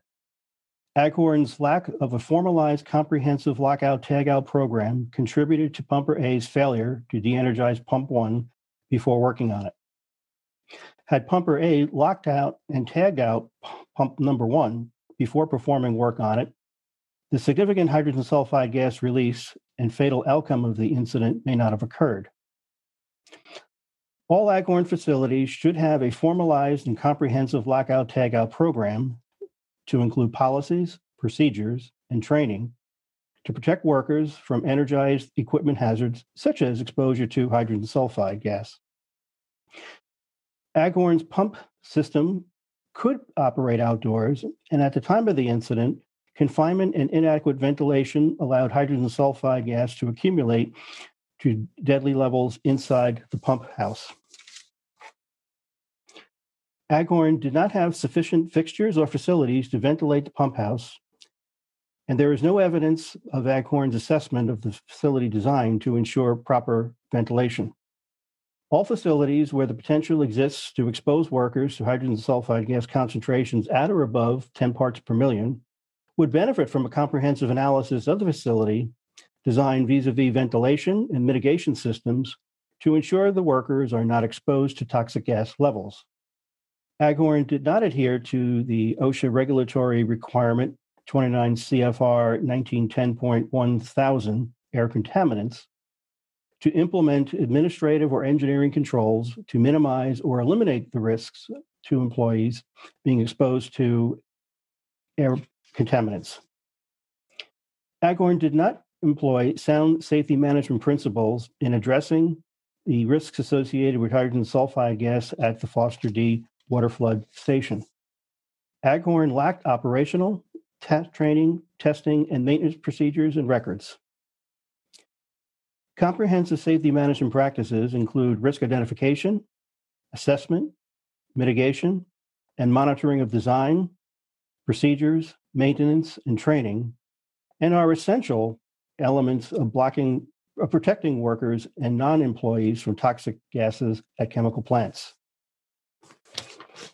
At all facilities where the potential exists to expose workers or non-employees to hydrogen sulfide gas concentrations at or above 10 parts per million should be governed by a safety management program that includes a focus on protecting workers and non-employees from toxic hydrogen sulfide gas. Improved communication of the hazards that contributed to this incident, as well as the regulatory requirements to control those hazards, could help prevent future similar incidents. Aghorn did not maintain or properly configure its Foster D water flood station hydrogen sulfide detection and alarm system. Without the alarm panel receiving any signals from the detectors, neither the beacon light nor the phone system alerted Pumper A to dangerous atmosphere. Had Aghorn properly maintained and configured the hydrogen sulfide gas detection and alarm system, and if water produced and hydrogen sulfide released prior to his arrival, Pumper A would have been notified of the presence of toxic levels of hydrogen sulfide gas in and around the pump house. At all locations where the potential exists to expose workers to hydrogen sulfide gas concentrations at or above 10 parts per million, the hydrogen sulfide gas detection and alarm system should be properly maintained and configured, and companies should have a program and process that addresses installation, calibration, inspection, maintenance, training, and routine operations.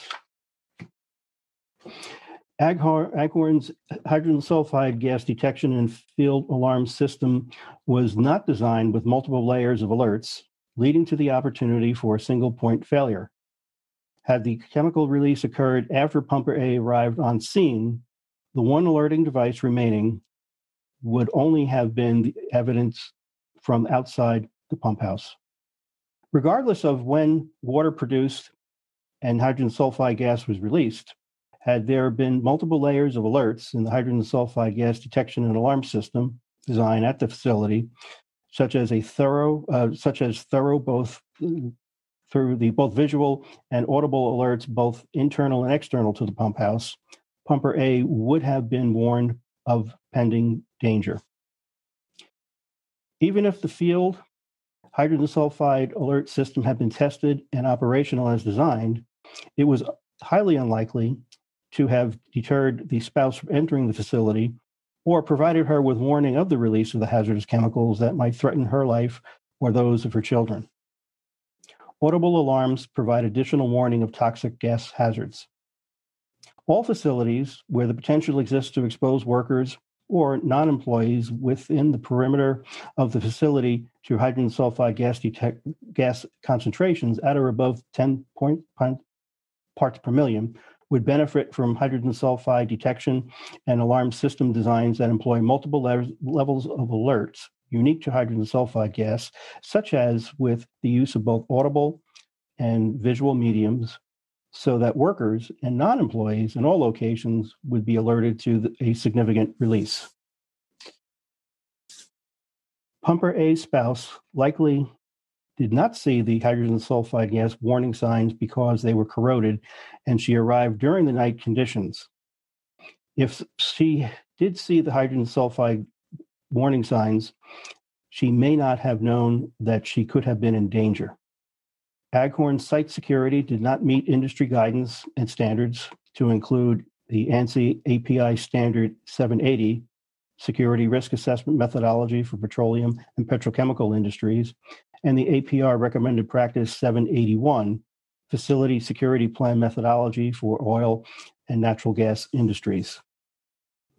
Had Aghorn designed the facility according to these guidelines, the gates would have been secured, preventing Pumper A's spouse from entering the facility. All facilities where the potential exists to expose workers or non-employees to hydrogen sulfide gas concentrations at or above 10 parts per million would benefit from formal, written, site-specific security programs that require employees to lock access gates upon entering and departing the facility. Chairman Lemos, this concludes the staff's findings developed in connection with this investigation. And staff is prepared to answer questions. Thank you, Steve. And the floor is open for the board to ask any questions for any discussion you may desire. Yes, thank you so much, Executive Director, Mr. Kleist. One thing I'd like to bring up, which is I do not believe a change in the finding, depending on the position of the staff. So, Director Kleist, I'm going to address this to you. Please feel free to have Lauren contribute as well. Across the draft report, this is in the executive summary and the factual, as well as the analysis. There seems to be an inconsistency as to when the pump released the hazardous amount of hydrogen sulfide. So in various portions, I'm going to just quote this here. At some point while Pumper A was in the vicinity of the pump automatically turned on and water containing hydrogen sulfide, a toxic gas, released from the pump. We also have the finding, which I thought was the main message, but it seems inconsistent. Due to the limitations of the available evidence, the CSB was unable to determine whether the pump failure and a loss of containment of the produced water, 1, occurred before Pumper A arrived at the facility, or 2, occurred when the pump energized while Pumper A was closing valves to isolate the pump. And the reason this is important is because in numerous statements it says Pumper A did not execute lockout tagout successfully, and therefore there was a release of hazardous chemicals when we have this exclusionary statement. So can you please help me to better understand the staff's positioning here regarding when it might happen, when the release, the significant release might have happened? Are these two statements potentially accurate? Meaning, could there have been a pump failure that occurred prior to the pumper's arrival, as well as a secondary release or continued release while the pumper was in the vicinity? So I'm trying to clarify that for myself. Please help me. Yes, thank you for the question, Chairman.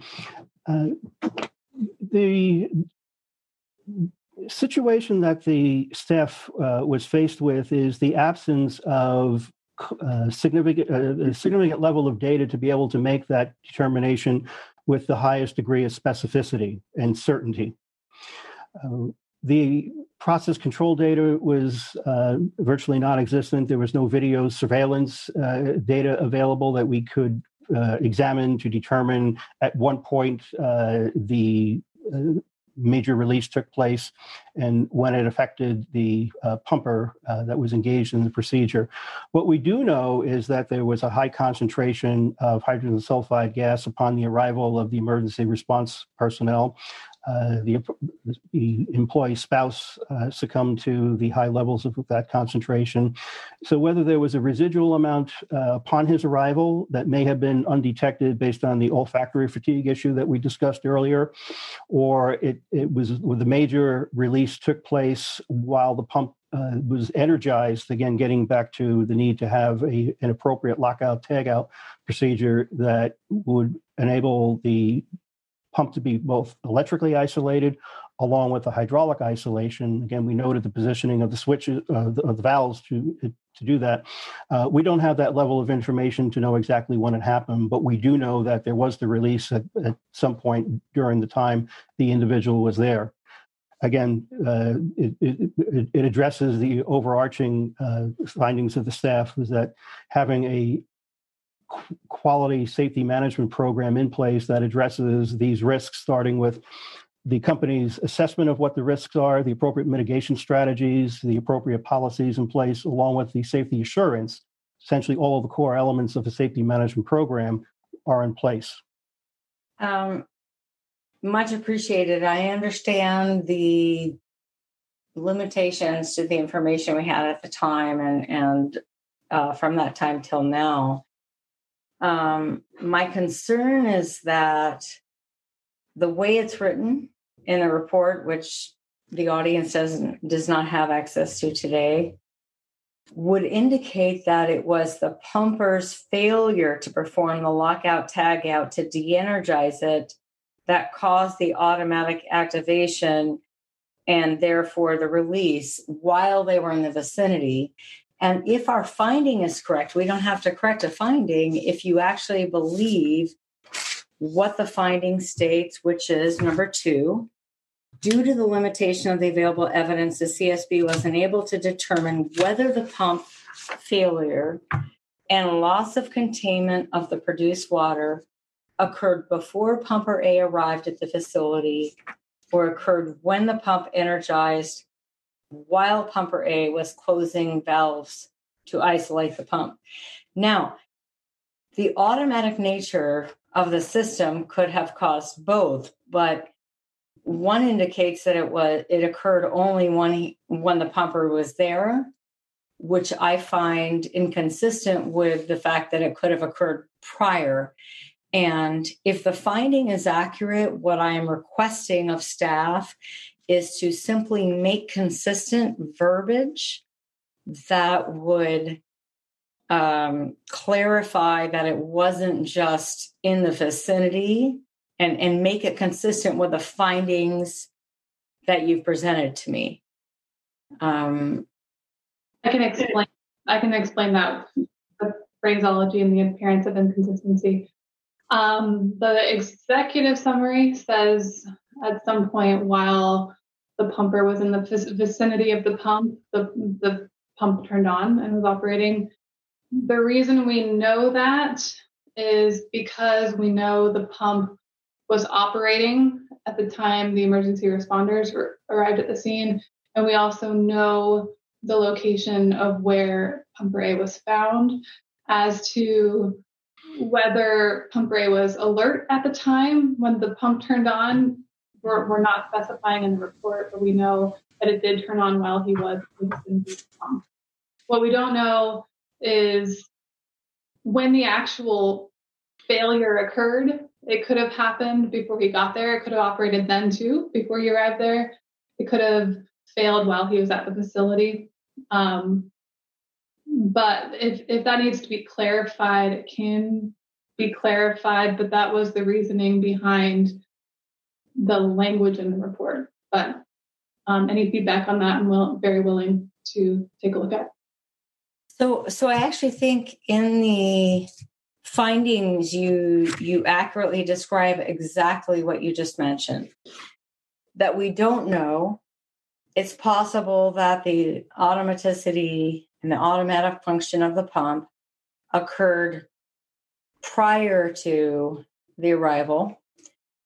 And as you mentioned in the finding, I believe we need some consistency to clarify that it wasn't only when, as it's not just the executive summary, it's in the factual, it's in the analysis, it's populated throughout the report. I would simply want consistency between the facts to ensure that we are not insinuating that we believe it was only, the relief is only when the pumper was in the vicinity.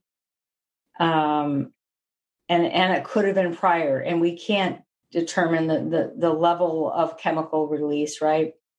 But if you were to make, if staff was amenable to ensuring the consistency between the uncertainty of when this occurred with the finding, then I have no issue with the finding.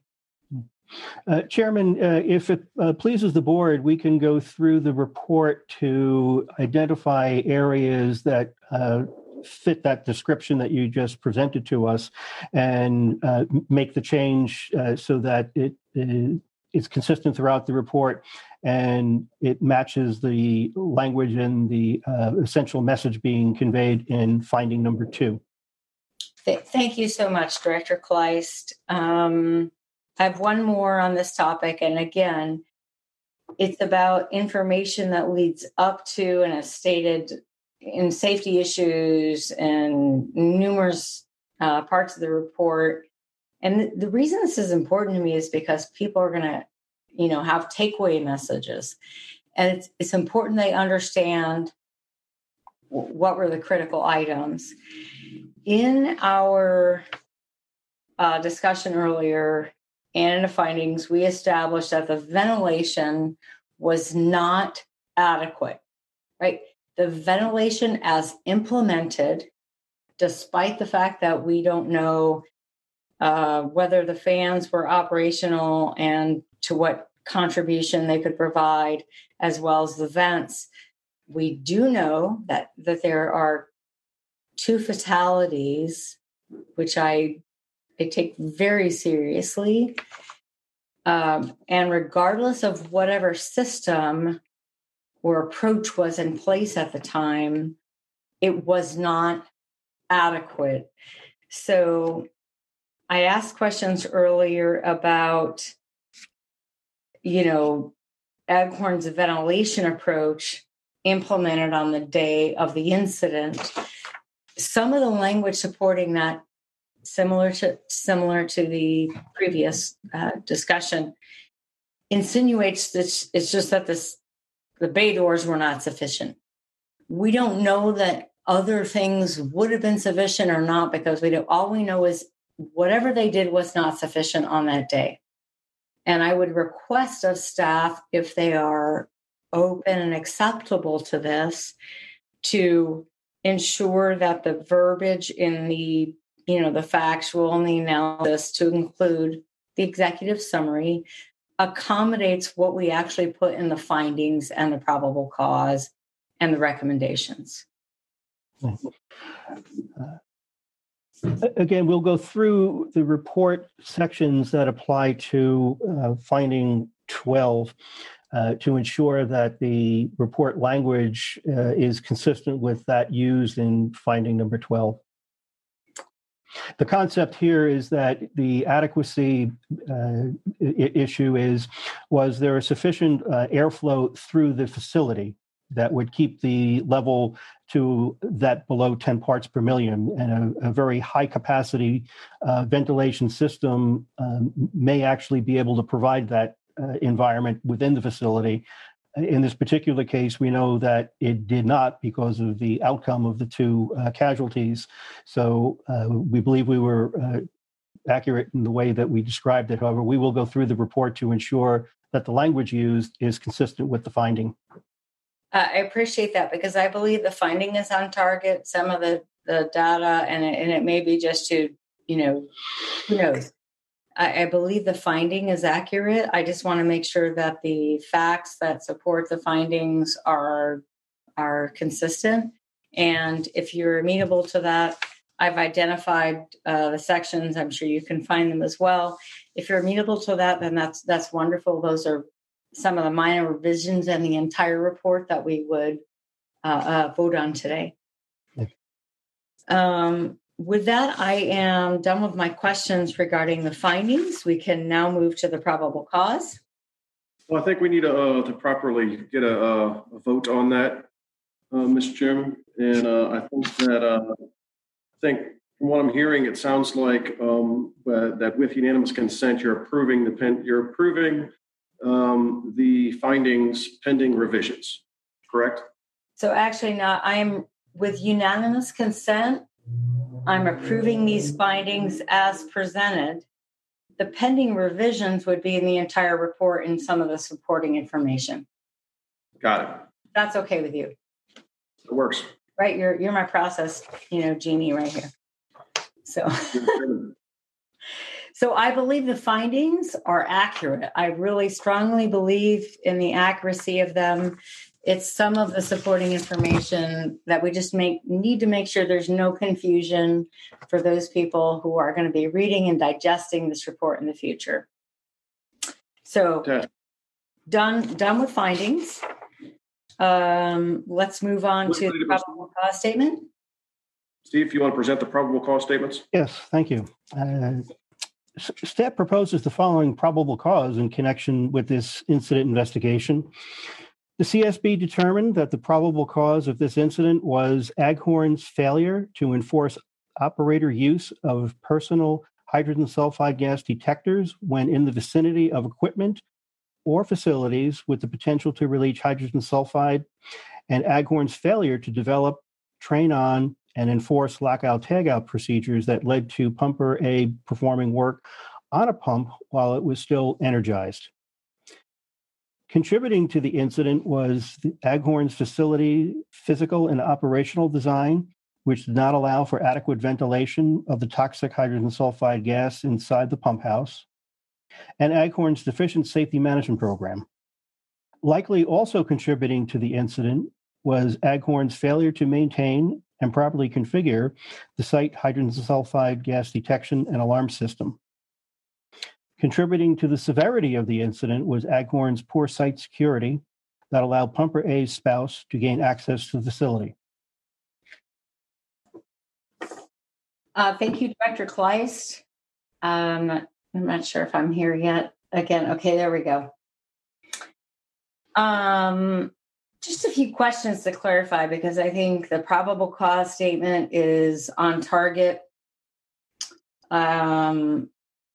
The H2S detectors were the first line of defense given the system design at Aghorn at the time. Just a few questions to help clarify for myself and the audience. In terms of the likely contributing to the incident was Aghorn's failure in maintaining and probably configuring the site hydrogen sulfide detection and alarm system. So can you tell me why this is only contributing to the event.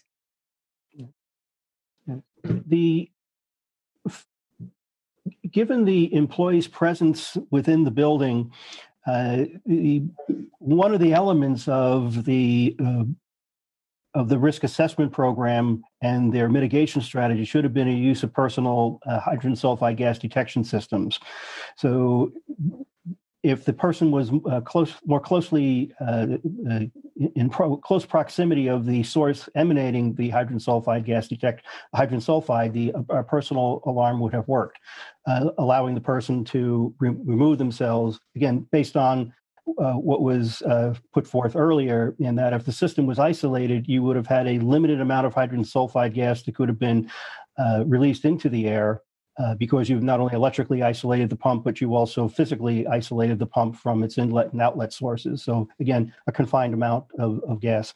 But if it was configured properly, the likely terminology here would be that it could have provided the spouse with the awareness that with the beacon on, something was wrong. And if it took place, if the leak, the hydrogen sulfide gas release took place before the person's entry in the facility, even if it was a very small amount, the alarm would have been activated. So I appreciate that. But what you're saying is if the pumper were already inside, they would not have had this visual alert to attend to. And as through our discourse with Lauren, we understand that there are many complications to whether or not the pumper would receive a timely phone call that would allow them to respond in time. If we have a 5-minute delay from the register to the phone call, that can be significant. Yes. The awareness and detection concept is perhaps is the best way to describe what took place here. The devices that would have provided the individuals, whether it be the pumper or the spouse or any other individual on site, was a visual alarm located outside the facility, so it would have provided no meaningful information to the pumper once they're inside the building. And if it were properly maintained and it was properly configured, it would have contained multiple layers of notification, an audible alarm. It would have also contained the visual alarm, so that the person would have been able to be aware that there was a presence of hydrogen sulfide gas above the 10 parts per million.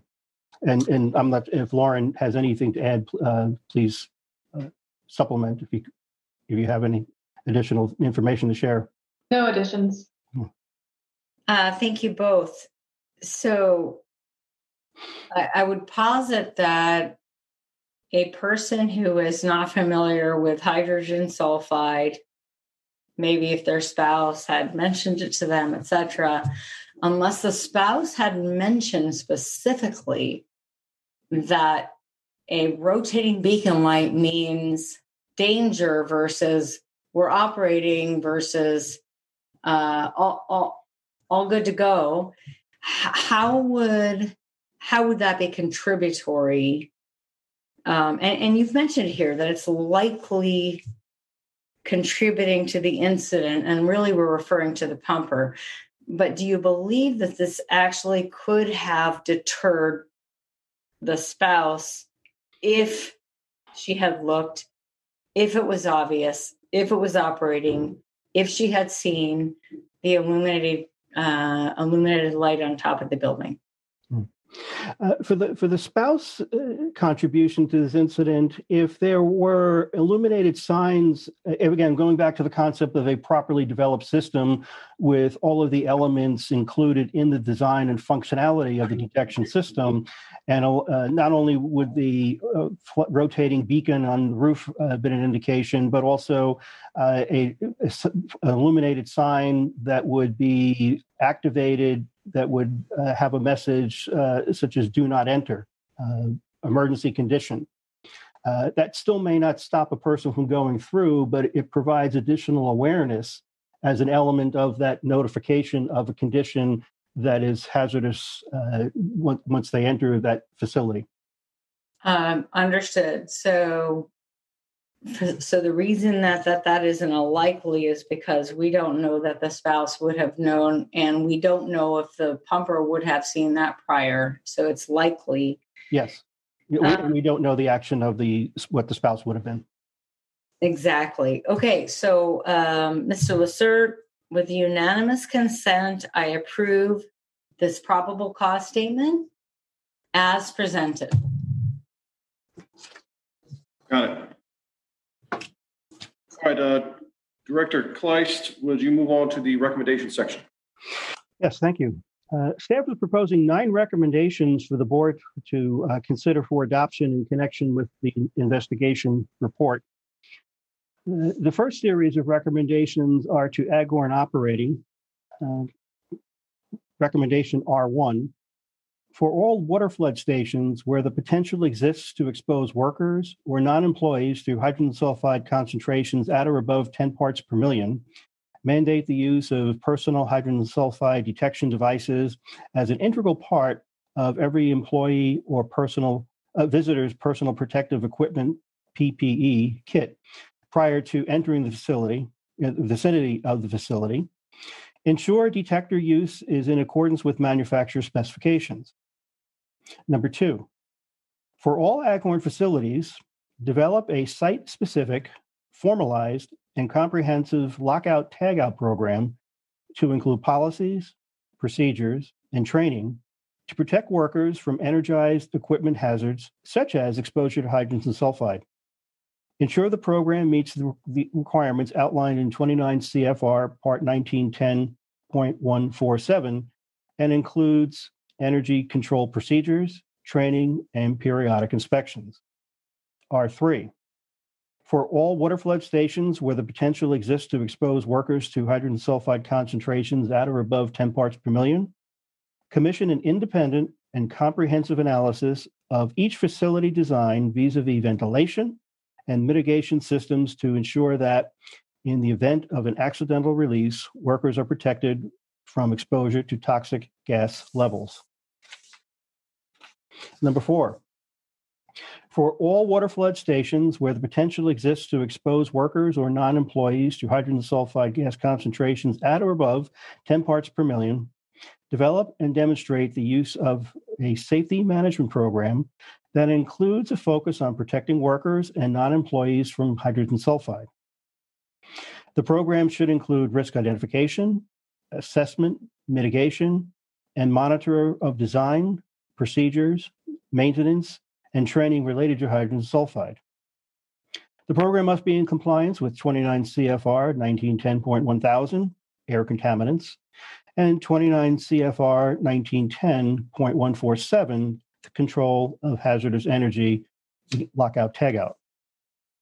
Number 5, for all water flood stations where the potential exists to expose workers to hydrogen sulfide concentrations at or above 10 parts per million, ensure the hydrogen sulfide detection and alarm systems are properly maintained and configured, and developed site-specific detection and alarm programs and associated procedures based on manufacturer specifications, current codes, standards, industry good practice guidance. The program must address installation, calibration, inspection, maintenance, training, and routine operations. Number 6, for all water flood stations where the potential exists to expose workers or non-employees within the perimeter of the facility to hydrogen sulfide concentrations at or above 10 parts per million, ensure that the hydrogen sulfide detection and alarm system designs employ multiple layers of alerts unique to hydrogen sulfide, such as with the use of both audible and visual mediums, so that workers and non-employees within the perimeter of the facility would be alerted to a significant release. The system design must meet manufacturer specifications, current codes, standards, and good industry guidance. And R7, for all water flood stations where the potential exists to expose non-employees to hydrogen sulfide concentrations at or above 10 parts per million. Develop and implement a formal, written, and site-specific security plan to prevent unknown, unplanned entrance of those not employed by Aghorn, starting with the requirement for employees to lock access gates upon entering and departing the facility.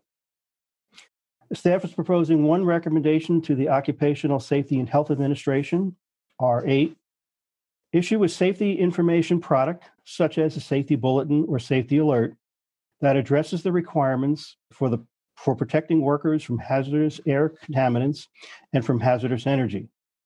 One recommendation to the Railroad Commission of Texas, R9, develop and send a notice to operators, to oil and gas operators that fall under the jurisdiction of the Railroad Commission of Texas, that describes the safety issues described in this report, including non-use of personal hydrogen sulfide detectors, non-performance of lockout-tagout, confinement of hydrogen sulfide inside pump house, lack of a safety management program, non-functioning hydrogen sulfide detection and alarm system, deficient site security. Chairman Lemos, that concludes staff's proposal for recommendations in connection with this investigation. Thank you, Director Kleist. I do have a few questions regarding the recommendations. We definitely built up support for a lot of the recommendations that are addressed to Aghorn.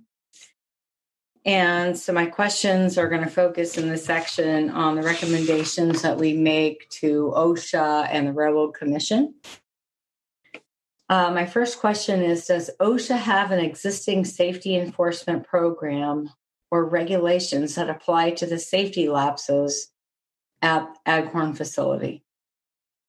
For the elements that are covered by OSHA regulations, there is an enforcement program. In communication with the OSHA team, they do have certain constraints with regard to resources, and there's also the issue from a more tactical level that when they do inspections, there's a requirement for them to perform these as unannounced inspections, and given the mode of operation associated with these water flood stations, it's often difficult to find in an unannounced fashion someone that is actually performing work at these locations where they can actually successfully execute a compliance or inspection operation. So again, it is included in their program. However, from a practical standpoint, implementation is a challenge for OSHA. And that gets at my next question, Director Kleist. Do these OSHA inspections and entail programmed or unprogrammed efforts? There is a targeted enforcement program that OSHA has, and I'll ask Director Barbie if he would like to provide more information on their targeted enforcement program. Yes, Executive Director Kleist. Chairman Lemos, they have national emphasis programs and they have regional emphasis programs, depending upon where they're finding areas of non-compliance or rank things of higher risk, and that's sort of how they set these programs up. Okay, so I'm trying to understand the takeaway applied to this particular issue. How does your description of programmed and unprogrammed apply to this topic that we've been discussing today and the risks? Well, in this particular case, they have a regional emphasis program that is looking into the oil and gas components. Now, as far as whether they get all the way downstream into this particular component with the water flood facilities and that kind of thing, there is some question on that. However, at the end of the day, OSHA is responsible for the safety of workers in the workplace. And we have identified safety issues. And so just by jurisdictional requirement, they have oversight of this. Excellent. Thank you. So, question, can the OSHA Regional Emphasis Program be used to expand their oversight of water flood stations? That might be a yes or no or an in-between. It can be expanded. That is absolutely true. However, with expansion comes consequences to the agency that does that. Question being is, how many of these facilities are there, and how many additional resources would they need to actually go out and check for these kinds of things? And those are the kinds of pieces of information that only OSHA would have. Correct. Only OSHA would have, and it's not our responsibility to do their risk assessment or their prioritization for them. They're the ones to determine whether or not this makes sense from a risk perspective, correct? Yes, ma'am, that is correct. All right. So we asked them for a safety bulletin. My opinion, this is like the lowest bar we would potentially ask them for. We could ask them for much more. Why is it important that OSHA take a stand in prioritizing the category, which is a broader scope, right, of hazardous air contaminants from hazardous energy? Why is it important for us for them to establish that is their priority? Well, they actually have regulations that specifically address them. These are their regulations, and they are the regulator and enforcement body for them. So the strongest message comes from that particular group. Obviously, what we do, we investigate the worst of the worst, and we could put that information out. However, OSHA is the expert, like I said, the regulator, the enforcer. So it has a lot more behind it if it comes from them. I completely agree with you, Director Barbie. I believe that OSHA coming out with a statement of a priority of this type of potential risk and its implications is the starting point, because then we go down to the Railroad Commission, right? And if the federal OSHA does not prioritize it, then it's going to be very challenging for the local or state entities to do so. So speaking to the Railroad Commission of Texas, why is it that we make that so much more specific than we do the OSHA recommendation for a safety bulletin? Well, in this particular case, they are talking to and most of these groups are in Texas or relatively close to that. And so they oversee, their jurisdiction is vast. And so because of that, and all the things that we identified, which go beyond the very specific requirements of OSHA, they have the ability to reach out and touch all of these entities much easier. Do they need the blessing of OSHA? Oh, they absolutely do not. They're a state agency. But could they benefit from the blessing of OSHA? Well, and with regard to worker safety, everybody can. So I would say yes. Okay, thank you. So does the Railroad Commission of Texas have the ability to implement regulatory oversight over process safety programs at water flooding stations in Texas? Yes, they do. We have issued recommendations to them in the past to do these kinds of things. And so from a historical standpoint, yes, and they are a state agency. So state regulations are well within their purview. Okay.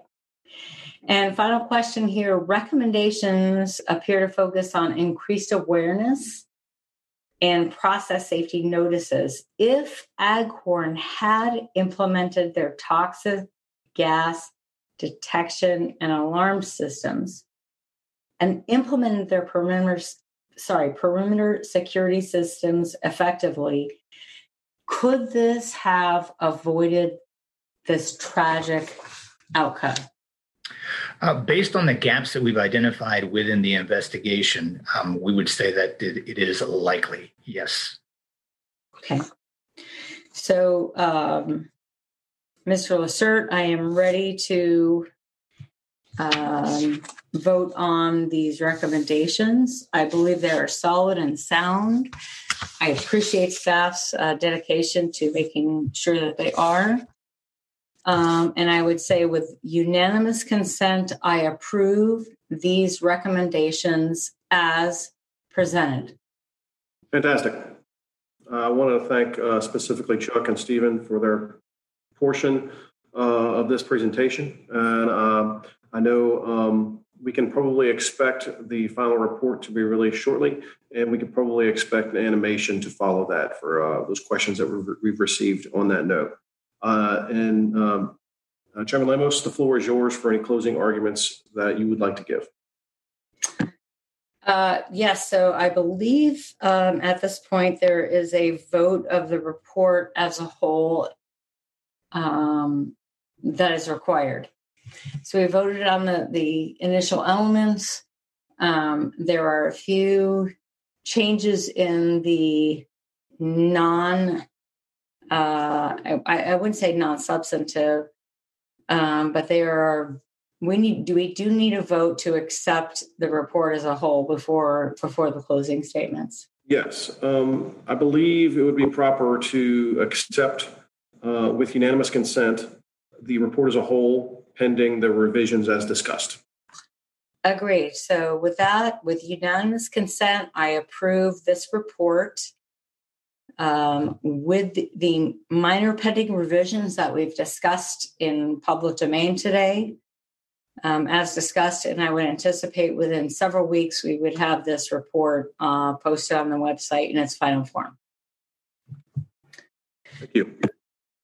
Okay, all right. In closing, first, I want to thank staff for completing this investigation and their diligent preparation for this board meeting. Their professionalism and industry knowledge brings attention to important safety issues for the community. Meeting our mission at the CSB requires the full support of all staff, not just the investigation and recommendation teams, which we heard from today. And I appreciate the efforts of each employee at our agency for the dedication they bring to making every day a productive step towards raising the safety bar across a very diverse chemical industry.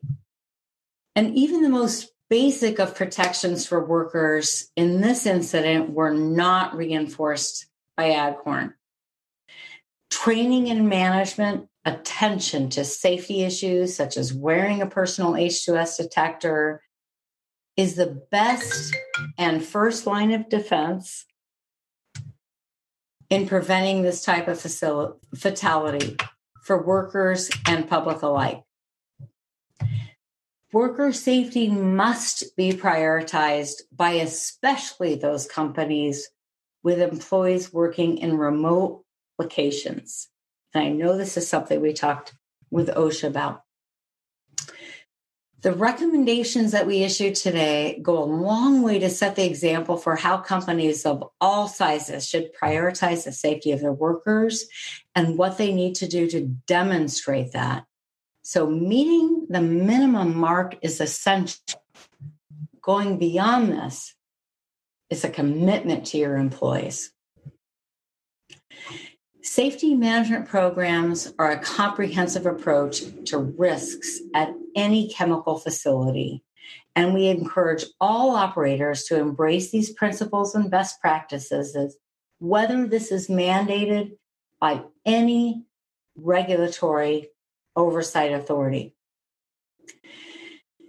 If our recommendation to OSHA is implemented, This would send a very strong message to the chemical industry of their priority to protect workers from the risks of chemical releases such as those experienced in this incident. This statement would not be limited to hydrogen sulfide, but would encompass workers across the facility domains in the chemical industry. If our recommendation to the Railroad Commission is implemented, this would make significant strides to educating the chemical industry involved in extracting natural gas and address the majority of water flood stations that involve H2S. Now, many of these companies are small, and this recommendation will go a long way to help educate those companies that may not be on the leading edge of safety at this time.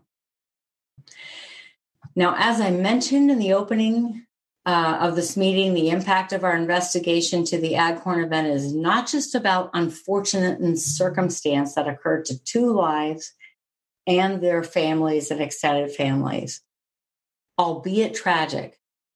This is a call to action for all companies, large and small, to step up to the plate to prioritize the safety of your workers and your community.